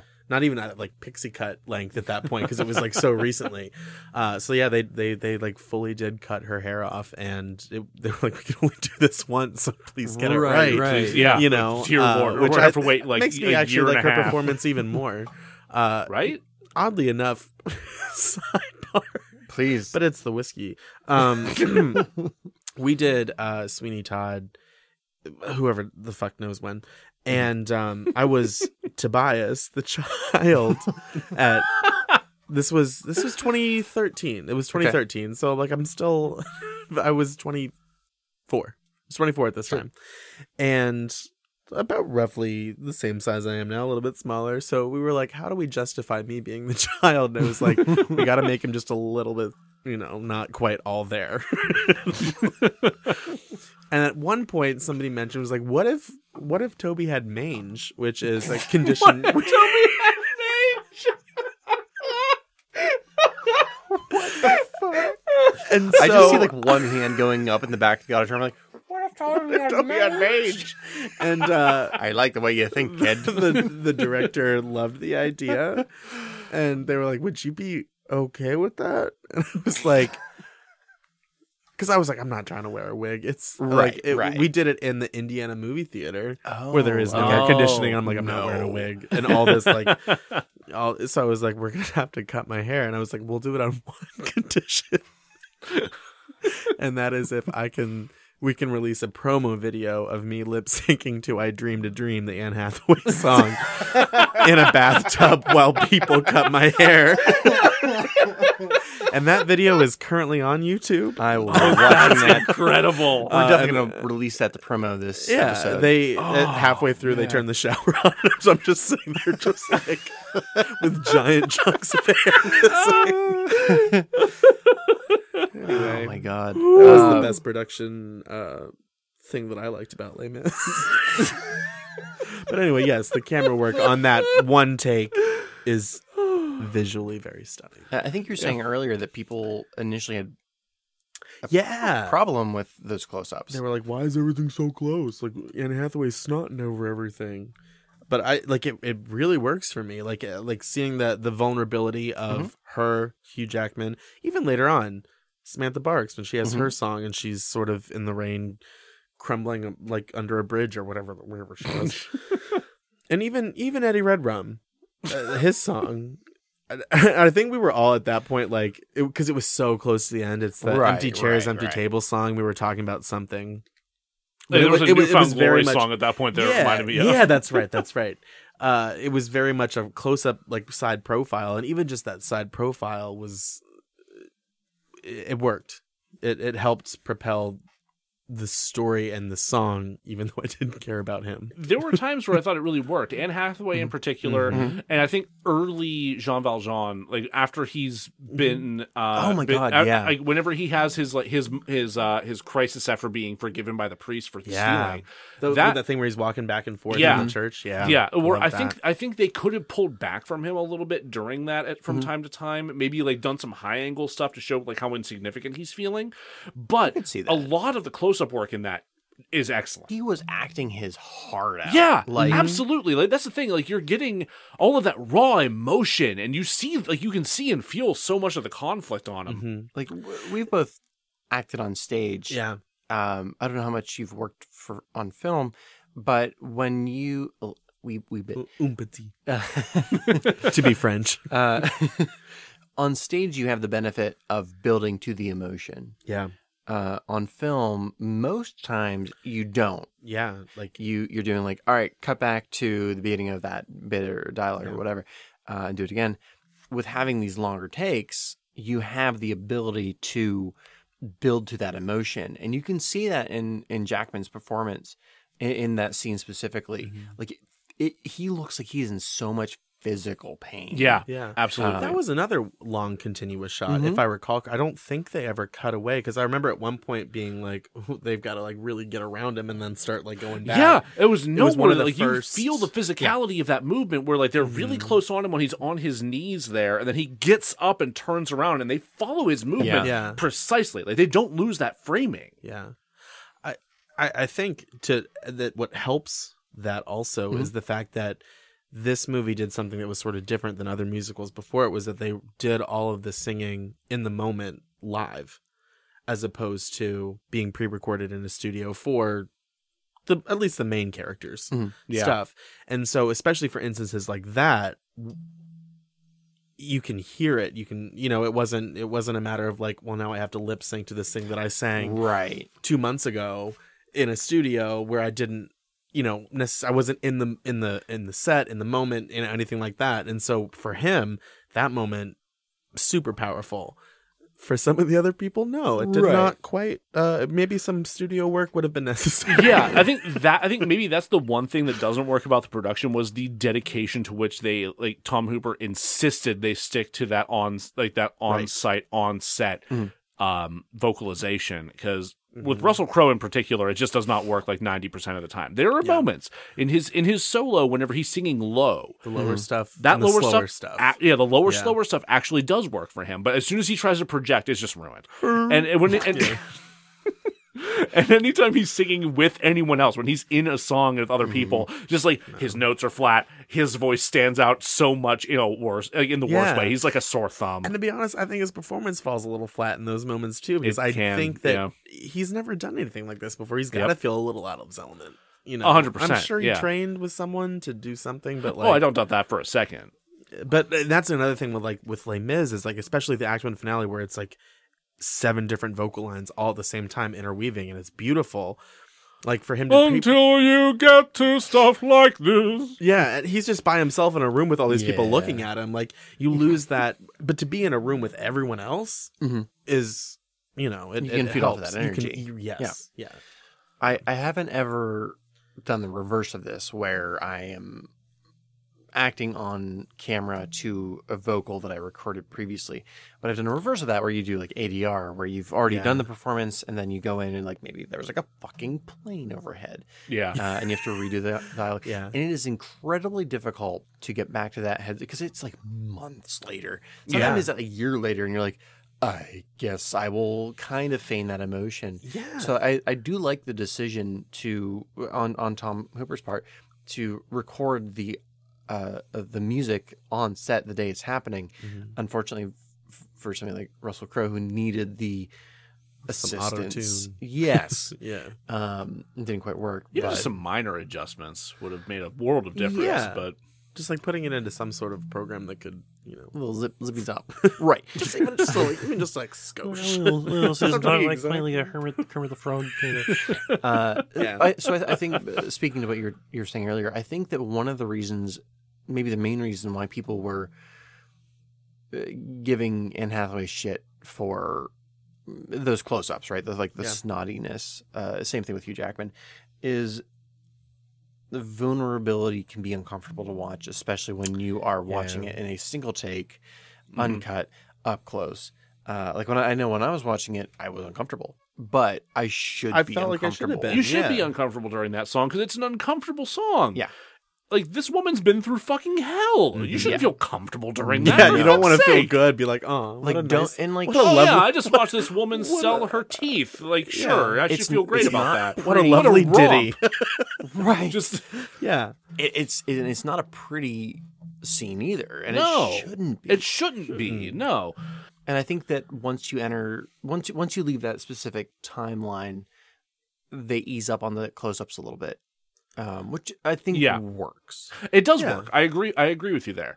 Now, it's interesting to me that people make fun of the snottiness of that, because that is not at all something that I noticed with Anne Hathaway in this. Jump ahead to 2019 with poor Jennifer Hudson and Grisabella. And she's nothing but snot over that CGI cat fur. It's ridiculous. Her performance was great too. No, she was fine. It was just she was a cat. Suspension of disbelief was not there. Exactly. Yeah. Like, it was. Yeah, very much so. I think it also really worked with the Samantha Barks in her song, the one and it was barely anything. It was, she walked up the little alleyway, went and then sort of leaned against the wall and then crumbled. It was a little suspicious that it was suddenly raining. Yeah. that it was pretty. The rain did start. I mean, granted, I think literally they were like, because obviously when you see the show, it's not raining. Right. But there are Cue the water cans, Jerry. There are lines in the song about rain. And so really were like, better put some rain in here. Okay, I can forgive that. Then. If they had started it drizzling in the scene prior, I think it would have been fine. That would have been a better transition. Aesthetically, it's very nice. I do like it.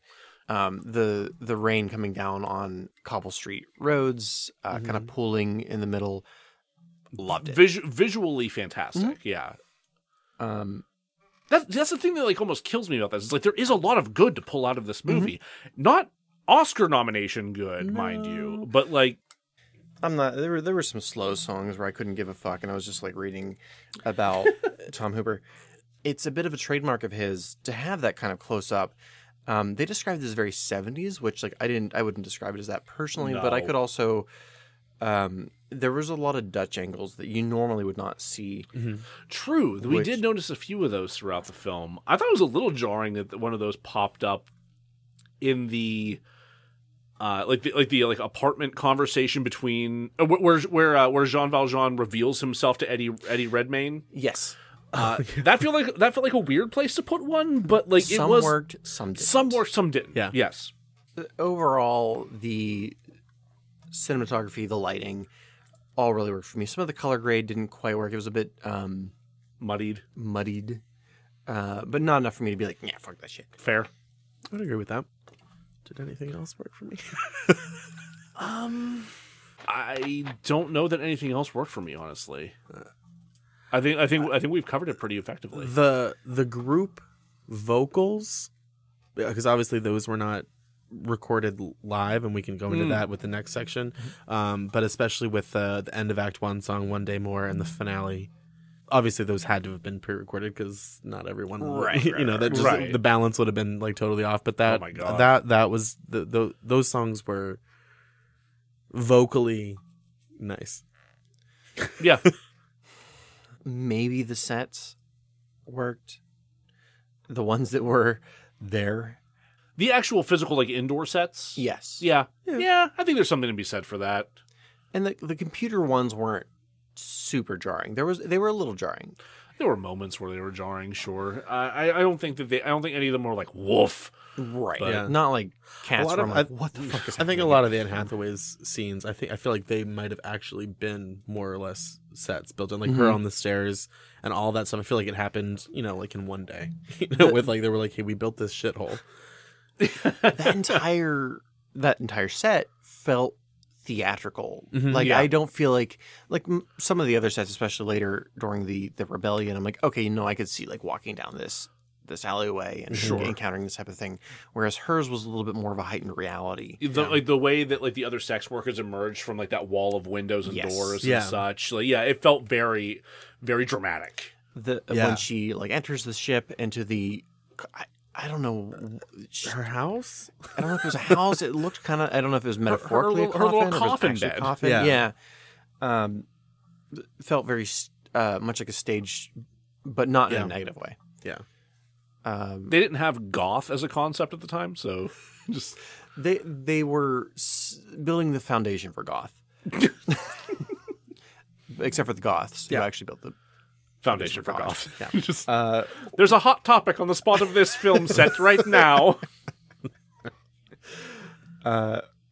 Great. We're all doing the best work of our careers. Let's take a break, run some ads, drink some more, and come back and fix this shit. Hell yeah. Have you ever had a bad day at work?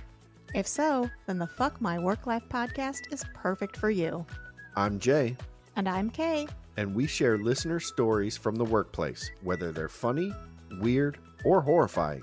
They are always entertaining and will leave you feeling like maybe you don't have it so bad after all. Find us on your favorite podcast app, but you may have to type in F***K My Work Life. Because we're the idiots that put fuck in the title of our podcast.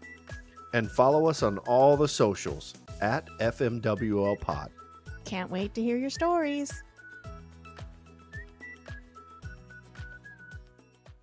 Hey, let's fix this fucking movie, eh?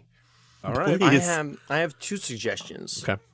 Because I don't think it's, as we've discussed, I don't think it's a terrible film. Mm-hmm. I think it tries to cram in too much. Yeah. I think HBO should buy the rights to the musical, split it into a 4-part series. Oh, we're going limited series. Mm-hmm. Okay. Each episode, an hour 10. I can handle that with credits. Because I want to say Angels in America was HBO. Yeah, it was a two-parter. It was a two-parter. I think so. But the play itself is also in 2 parts. Yeah. Yeah. Angels of America might have been 6. It might have been 6. I think it was 6. Yeah. I've only ever seen the first part of Angels in America. Where like, Oh my god, dude. It does. where like the Things do change. Spoilers for Angels in America, but like it ends with an angel like descending. Yeah. I've seen the movie adaptation or series adaptation, and then I've seen it live, and I'm like, I have no idea what happens after that. Yeah. Like, Okay. So the play is a 2-parter between Millennium Approaches and Perestroika. Yes. And you are correct. The HBO series was a 6-parter. 6. Okay. so 3 and 3. Yeah. I feel like it did. That makes sense. I do I'm remember. Like, I that feel would like be it took a real while, wild yeah. to like cram 2 plays Because into it's 2 episodes. it's not to not to go back to My Cousin Vinny, but it's dead on balls accurate. You nailed Marissa Tomei's accent in that moment. Like, it just sent me back. Holy shit. Yeah, it's basically the script, Yeah. No, which I appreciated. So I think that HBO, especially if it were made today with HBO Max, Oh, yeah.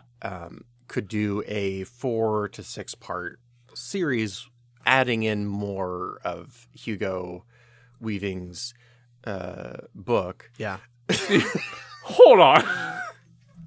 Victor Hugo. No, fucking Agent Smith didn't write this, all right? No, I'm not going to let that one stand. That was... But I have to say that as you said, I'm looking at you. I'm like, oh, his book. Yeah, Oh, right, yes. I bought it. I was there with you. Agent L. Ron Van Red Skull, yes, absolutely wrote this look book. on your face was worth every ounce of my being awake today. where the moment of realization. I'm almost pissed off I'm in profile right now. There was like, you're like, and then you literally shook your head like,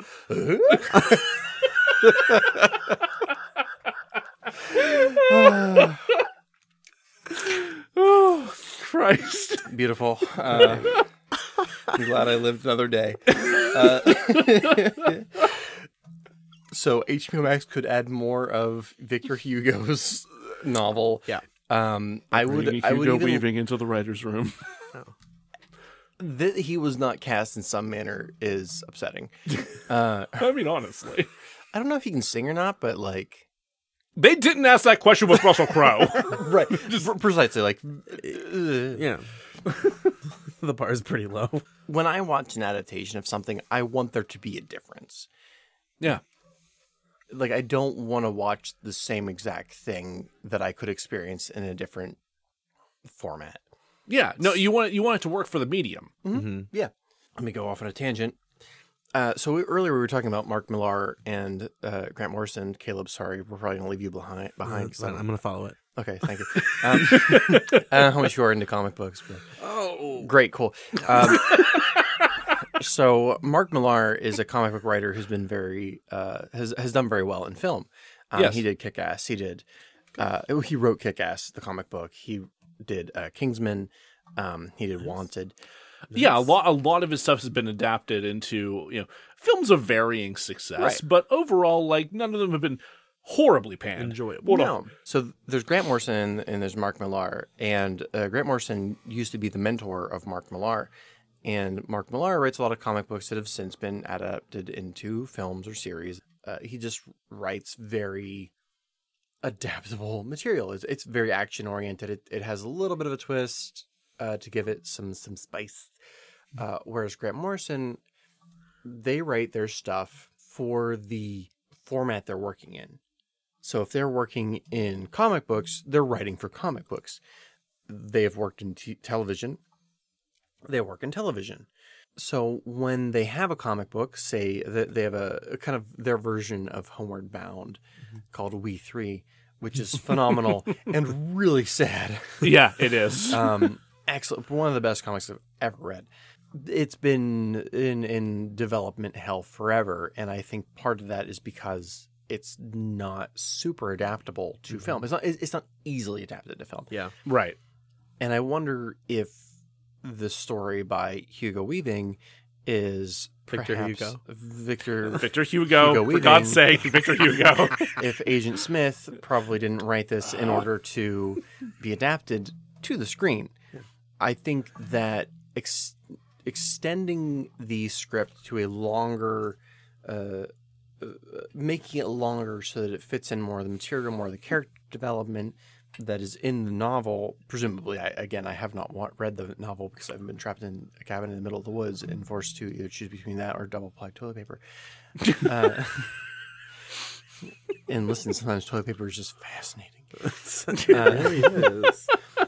So I think Les Mis is a little hard to adapt because it is for a certain format. But if you extended the runtime, that would help to develop the characters, make you give a shit because make me care, especially the love triangle in the second half of the film. I'm like, I don't care. You guys thought each other were super fucking hot from across the room. I think that's important only because we talked earlier about them moving her song to before where the act break would be, right? Right. If it had been in Act 2 where it is in the show, it gives a little bit more context to that love triangle, even though you don't really see Amanda Seyfried after that big group song at all. Really? I don't actually remember Spears. where. Other than it's the group song and then it's the war. Yeah. What war? And so you don't see her after that. Yeah, like Act 2 basically starts with them launching the offensive. Yeah. At the funeral of that guy. Yeah. Yeah. Lamarck. Like her character, even though she's not on screen a lot in the first half, is still important to the plot. Mm-hmm. She's talked about a lot, especially through Anne Hathaway's character. I think another thing that would help is recasting certain characters' actor. Yes. I'm going to go out on a limb and say that maybe Russell Crowe. Kurt Cameron. Russell Crowe. Kurt Cameron. You're right. Kurt Cameron shouldn't have been in this movie. Cameron Crowe was probably not the best person to cast in this. Yeah. I'm sorry, Joe. Kevin Bacon.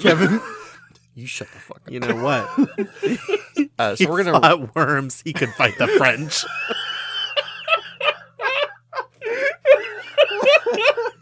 I've lost count of the number of Tremors references we've had over the past several episodes, but god damn it, I'm thrilled it happened again. I'm not upset about it. No. So I left it up to you to choose who replaces Russell Crowe. There's a lot of pressure. I was really torn between. I had 4. I've narrowed it down to 2, and I'm pretty sure I'm settled on 1. Oh damn. Okay, I'm going to give you my the one I didn't choose. Yeah. And that was John C. Reilly.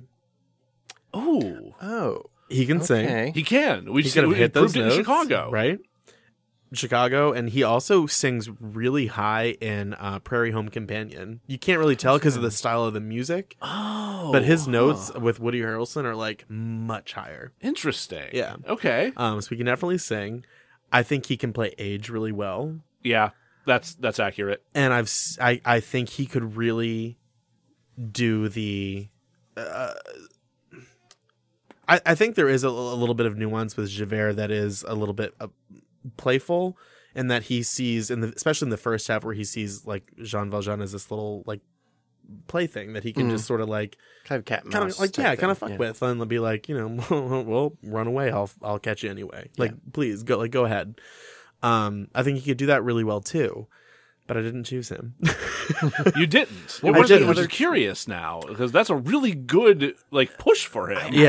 I think if Hugh Jackman weren't the person he was playing against, he would be excellent. But Hugh Jackman is a little too. Really quick, I do want to know what the other two were that weren't. That didn't make the list. Mm-hmm. You're 3 and 4. Yeah. Oh man, I scratched him out. Oh no! Steven Weber was one, and I think I was just I happened to be scrolling through my phone. Steven Weber, he was on Wings.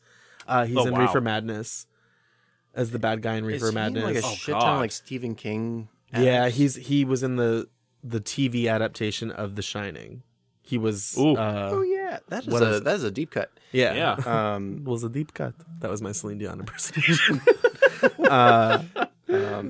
He's a good actor. He is really good, and he can sing. Okay. He's been in musicals. I think he can do anger well, and I was like, that's all you've got going for you. And then Patrick Wilson, from Oh yeah. Oh, I do love who he can also sing. He's been on a couple Broadway shows, I think. I did not know that. Yeah, Okay. he can sing. And Patrick Wilson from Angels in America. Angels in correct? America, the Insidious movies, yeah, and that was one of the reasons I was like that. Those Insidious movies where he's like the possessed person, like, he's terrifying. He haunts my dreams to this day. He very much can be. Yeah, he's got that intimidation factor that I think could work really well.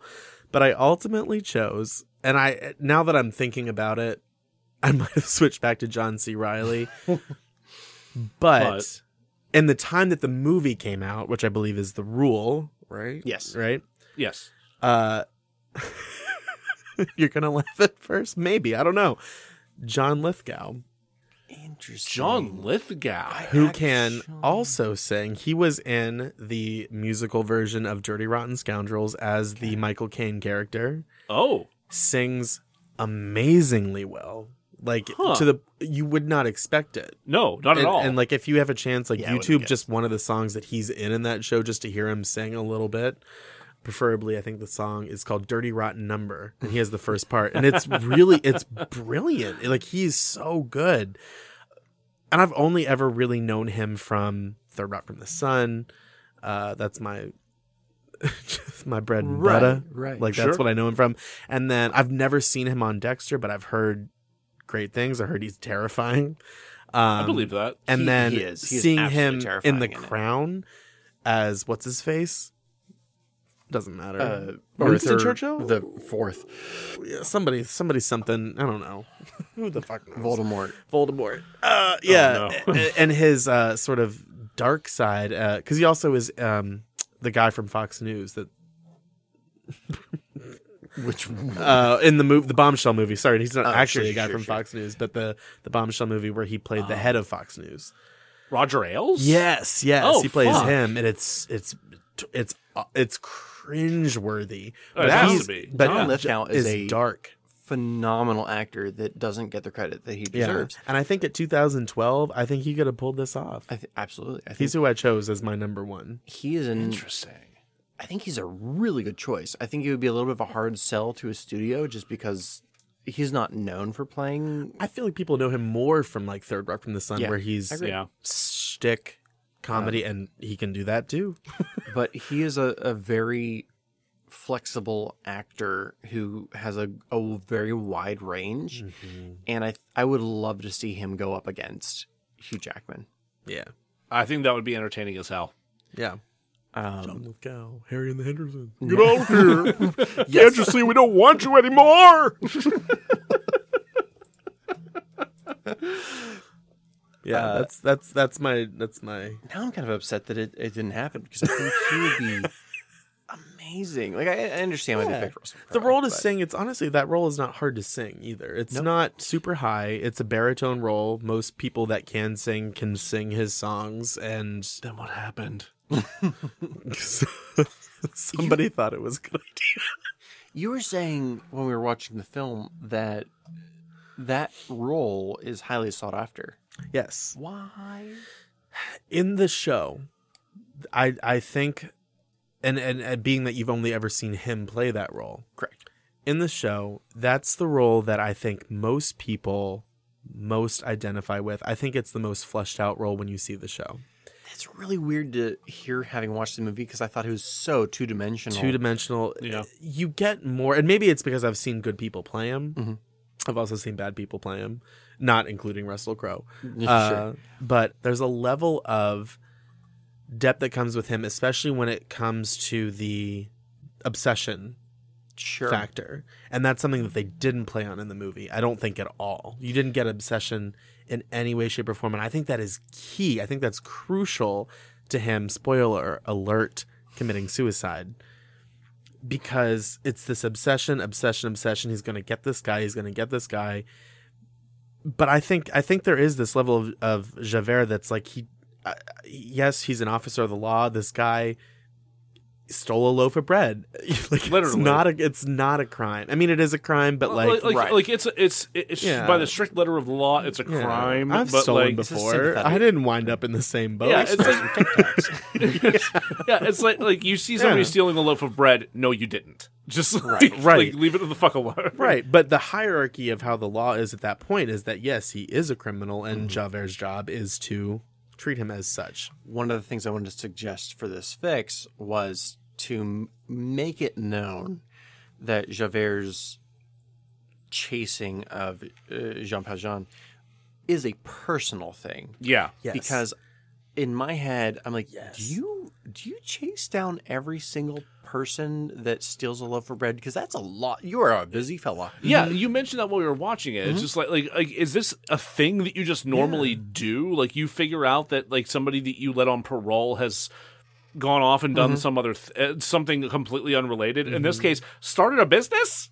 I guess, and Right. you still Maybe, like yeah. you still like you found out that that's who Yes. that was, and you decided to chase him down. Yes. Like, how many murders do you miss? How many like carriage How many steps have you people- not solved? He could have gotten Like, Jack the Ripper because maybe it's in Britain. We don't really know. But he was too busy chasing down Hugh Jackman. Listen, French Englishman.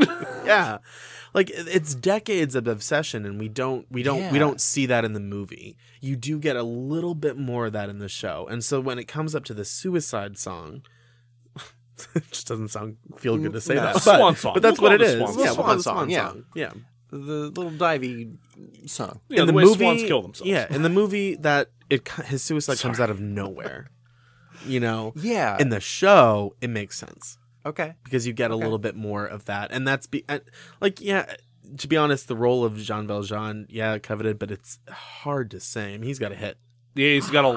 high notes, and he's pretty much in the show. He really is much more involved than I think Hugh Jackman is in the movie. Like, they've got the people doing their own like little songs, and once the war starts, not so much. But like, he's the lead. I believe he's the final bow. Every time I've seen it, I'm pretty sure he's the final bow. Considering he's kind of the through line through a lot of these situations, I'm not surprised. Right? Javert? Yeah. No, Jean Valjean. Oh. Yeah. Oh yeah. I think what I'd like to see out of Javert, Javert. Javert, is he and Jean Valjean having a conflict of ideals. Yeah. So that when it ends, his worldview is so shattered that he is unable to change and therefore completes suicide. Right. And we talked about this too a little bit while we were watching it, was that the point of a musical, whenever a song comes on, we're taught in theater school that the reason that you sing is that because the emotional stakes are so high that you've got nothing left to do but sing. So in a show that is completely sung through, with the exception of a few added lines, Much random like journeys to Mordor, Rent, the movie where they like took sung lines and made them into real lines, and it just is cringeworthy, especially when they're singing about AIDS and ACT. I hate the Rent movie. I've only ever watched not as the much show. as I've never seen Les the movie, but Don't You don't just take an ACT break? yeah, like I was drunk on Mad Dog when I saw the movie, so I don't remember it. I would rather have that be my memory of it as well. But yeah, the show that's completely sung through, right? The emotional stakes would have to be so high the whole time that you have to believe it, and you don't get that with Les Mis as a movie. As a show, you look at it as an operetta where it's sung through, and like you know it going into it.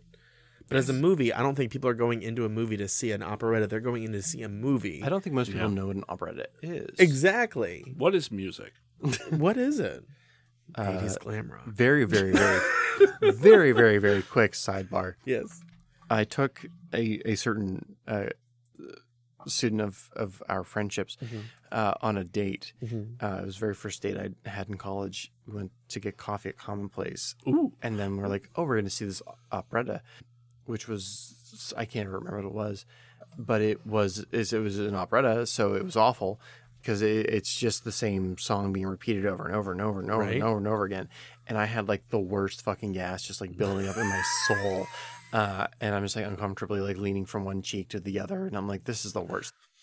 Yeah. No, I don't think it's quite as repetitive as an operetta, but I think the style of music is there. Yeah. Moving on to our next recasting. Yes. Eddie Redrum. We had talked about a little bit during the movie. Yeah. About not entirely recasting because he wasn't awful. Right, he wasn't. And this is a thing that we've done in several movies up to this point. Yeah. I think the best solution here is just to shift some roles around. Yes. I think that I keep forgetting his name, but the actor who played the little bit more Aaron Tveit. Who's I don't know what his real character name is in the in Les Mis. You said Aaron Tveit? Tveit. Yes. Okay. Yes. I think that could be wrong sure. too, but that's how I say it. He has amazing hair. Yes. Him and Eddie Redmayne perfectly coiffed. Right. It was like, there's a war coming on. You've been stuck in the field for days, and you were stalked on pomade. Yeah. Yes. The pomade. Moving him to one. Not only is he a better singer, but he also has more energy. He has more want for this revolution. Moving him into the Eddie Redmayne character. Yeah. Moving Eddie Redmayne into some other character, someone else. Yeah. So there's another, like, I think the way we had framed it before was that like the three like kind of top ranking revolutionaries that we see are Eddie Redmayne, Aaron Tveit, and the guy that kind of looks like he'd be a substitute for Frodo in Lord of the Rings. Yeah. So if you move Aaron Tveit up into Eddie Redmayne's role, move the Hobbit up into Aaron Tveit's role, and you move Eddie Redmayne to the Hobbit's role. And I think that solves it, because then you still have Eddie Redmayne getting a lot of featured moments and arguably some of the most emotional points, because that character's the one character that gives a shit about the kid being shot. Yeah, no one else cares. No one else cares. No one else tries to stop him. He's the one guy who's like, no! I forget the kid's name, but... Not only that, it's Biscotti. Not only do you have him giving a shit about the kid dying, you don't have him giving as much of a shit about the revolution, so that when he goes back on giving a fuck about the revolution and goes on just to marry Snow White, it's a little bit more believable. Whereas in this, you like, oh, you were literally the dude on top of a wagon with a gun pointed at the French army, and now you don't give a single fuck. Why? That's a big shift. Oh, so you're suggesting that not only do we switch the character in terms of that casting, but we change the storyline so it's still Eddie Redmayne who carries through to the marriage and everything in the end. Correct. Okay, because in my brain when we initially talked about that, I was thinking Aaron Tveit would be the character that went through in that line. And initially I was thinking that as well, but I think because it's so hard for me to imagine somebody having such a prominent role in the revolution going back on that. Yeah. Yeah. Like, you still present Eddie Redmayne as a main character, because like there's no way that I don't was it Paramount or Universal? I think it was Universal who made this. I don't think Universal's ever going to be like, no, Eddie Redmayne's going to play the third name revolutionary. Like, that's not going to happen. But if you have him still like as love interest, who then goes on to the marriage, sure. But then you have him also like the third removed from giving a fuck about the revolution. Sure. Right. I buy that. Yeah. I buy that. I think that's an excellent move. I think that narratively makes so much more sense and makes that much more believable. And there was a final fix that initially I thought would work before we expanded this to like a 4 to 6 part series on HBO. Okay. And that's the love triangle. Right. In the real world, what would have fixed this lickety-split? Maybe not lickety-split, but, you know. With some deep thinking, some processing. Some intentionality. Some very clear and open communication. So in the film, you have Amanda Seyfried, Eddie Redmayne, and I cannot remember her name. Samantha Barks. Yeah. In a love triangle. Yes. And it doesn't, in the movie at least, you don't see as much romantic intention from Eddie Redmayne to Samantha Barker. but I feel like it's there. It's just not explored in the film. It's supposed to be there. It's kind of implied that like they've been playing house, perhaps, Yes. like leading, Yes. like We get leading that up to the little revolution. scene of her like in the doorway, like being coy. Yeah, Right. exactly. We've all yeah. done it. That's what I was just thinking. Yeah, but outside of that, we get no other. Well, like Amanda Seyfried has those breasts that can tell the weather Yeah, 70% of the time. yeah, There's a 60% chance that it's already raining. yeah. It is. I present to you the solution of polyamory. Let them all fuck. Yeah. There's two solutions that fuck over every dramatic film. Polyamory, Yep. cell phones. Well, when we eliminate one, When you have only those one two, option is possible.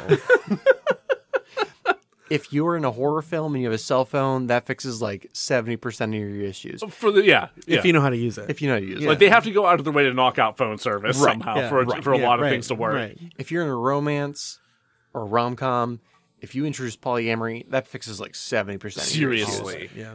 So 1980 Let's hook them all up. or 1816 France, 18, It was 1832 at this point. So got it. Yeah. They stumble into polyamory. I They're guess really a little frowned new to upon the- at this point. It's a little frowned upon. It might not be the most socially acceptable thing. It might not actually be a thing at this point. Yeah. Oh, that's the thing. It might not have a name at this point. So yeah, who's that's gonna right. give a Have fuck? name, That's right? right. Yeah. They're just like, oh, that weird couple lives down the street. Yeah, right. We're going to support all the prostitutes in the beginning of the film, just doing what they got to do. But if these three people try to just bang it out, we're going to have a problem. A thruple in England, France? No. So that is my solution. Our solution. Yeah, I for support that. I endorse this. I think, yeah, I think that's absolutely the move to like simplify that plot.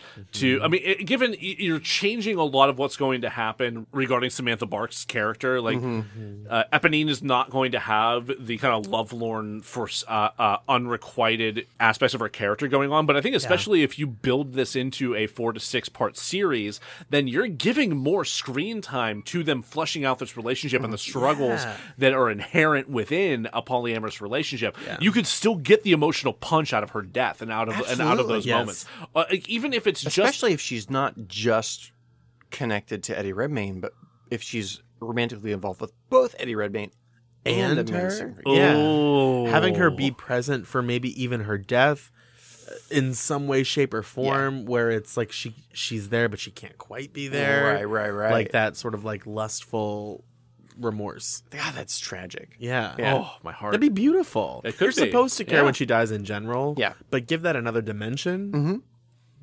That's, Tearjerker. Absolutely. Not a dry eye in the house. not Jules one. and Jim, but Or Seat. Les Mis. Everyone's just weeping and wet. I'm so horny. Why can't they all just work it out? Well, I don't see Horny and harrowed. single other way to fix this film. In fact, I think we fixed it so hard that it's perfect. Perfect. Yeah. To recap, you are expanding this out into a 4 to 6 part miniseries on HBO. Mm-hmm. We are recasting Russell Crowe to become John Lithgow. Yes. And we are shuffling some of the casting so that Eddie Redmayne plays a different role. That his storyline still follows through, but he is not like the face of the revolution, because that doesn't make any sense to begin with, considering the richness of his character.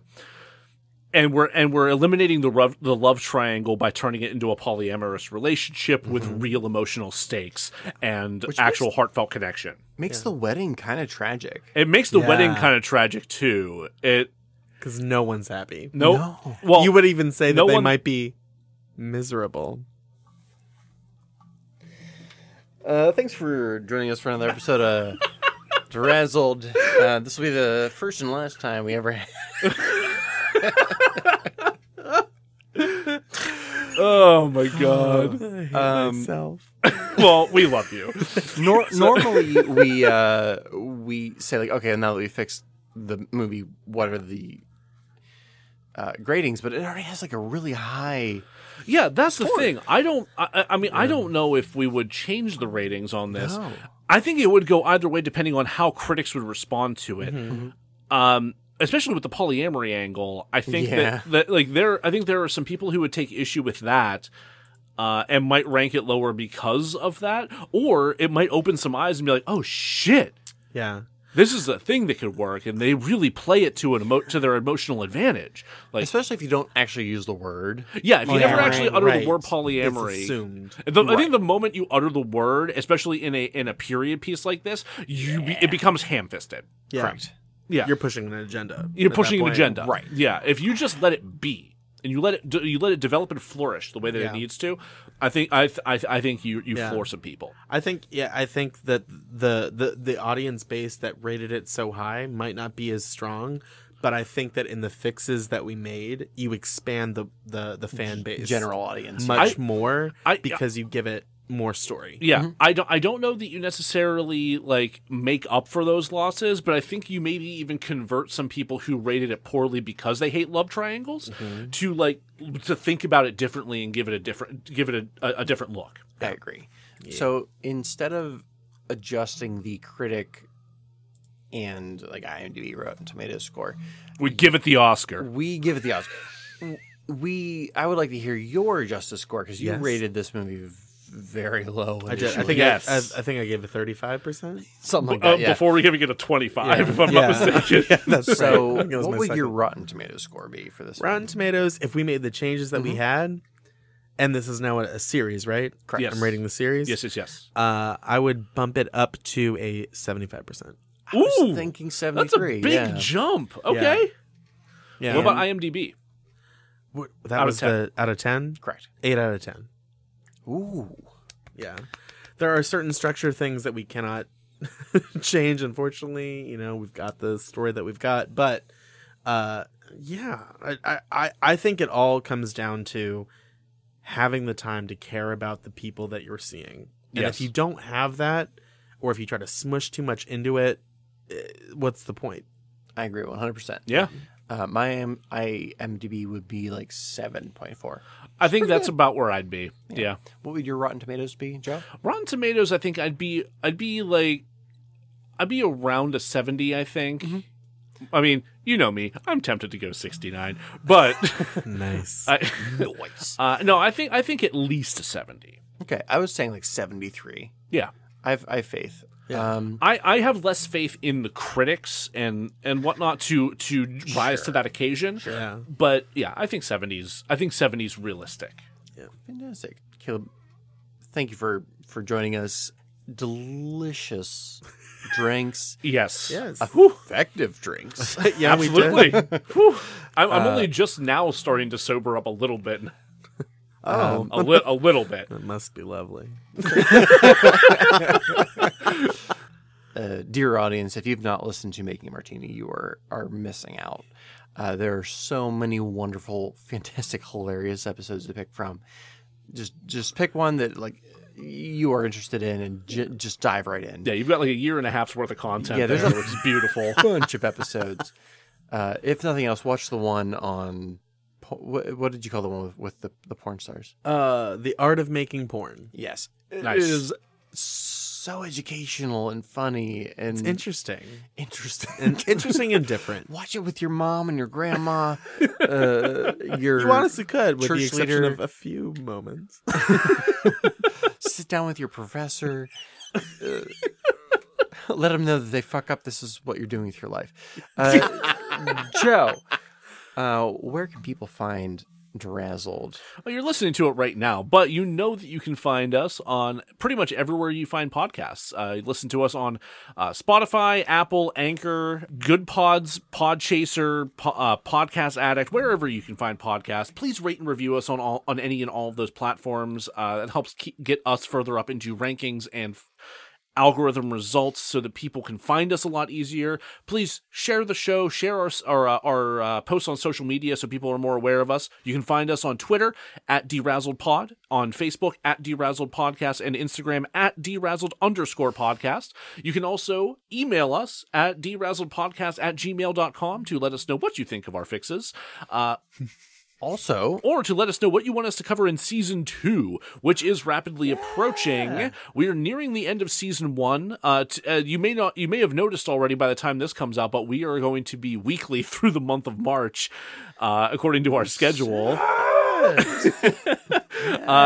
Yeah, we have a lot that we're covering. It's kind of nuts. But that will all culminate in the 42nd annual Razzie Awards, and then our season finale, which is Whatever Wins. So fantastic. And Caleb, I assume we can find yours in all of the same words that Joe said in a word lay. Yeah, we're everywhere. I'm pretty sure. It's me, but I'm everywhere. Where can people find you find you and your show on social media? Yes, so you can find me on Facebook and Instagram at Making a Martini. On Twitter, I still don't know what the handle is. On Twitter at Martini Making. I didn't realize that's what I had chosen. So I do apologize. Branding is hard with these things. Martini Making. And then our host website, Buzzsprout, where all the episodes are there. And then everywhere else you get your podcasts, we're there. Hell yeah. Fantastic. Hey. So, ladies and gentlemen, ladies and gentlethems, please tune in next week when we will be back, and we will be sure to razzle dazzle you. Yeah, we will. I'm so drunk.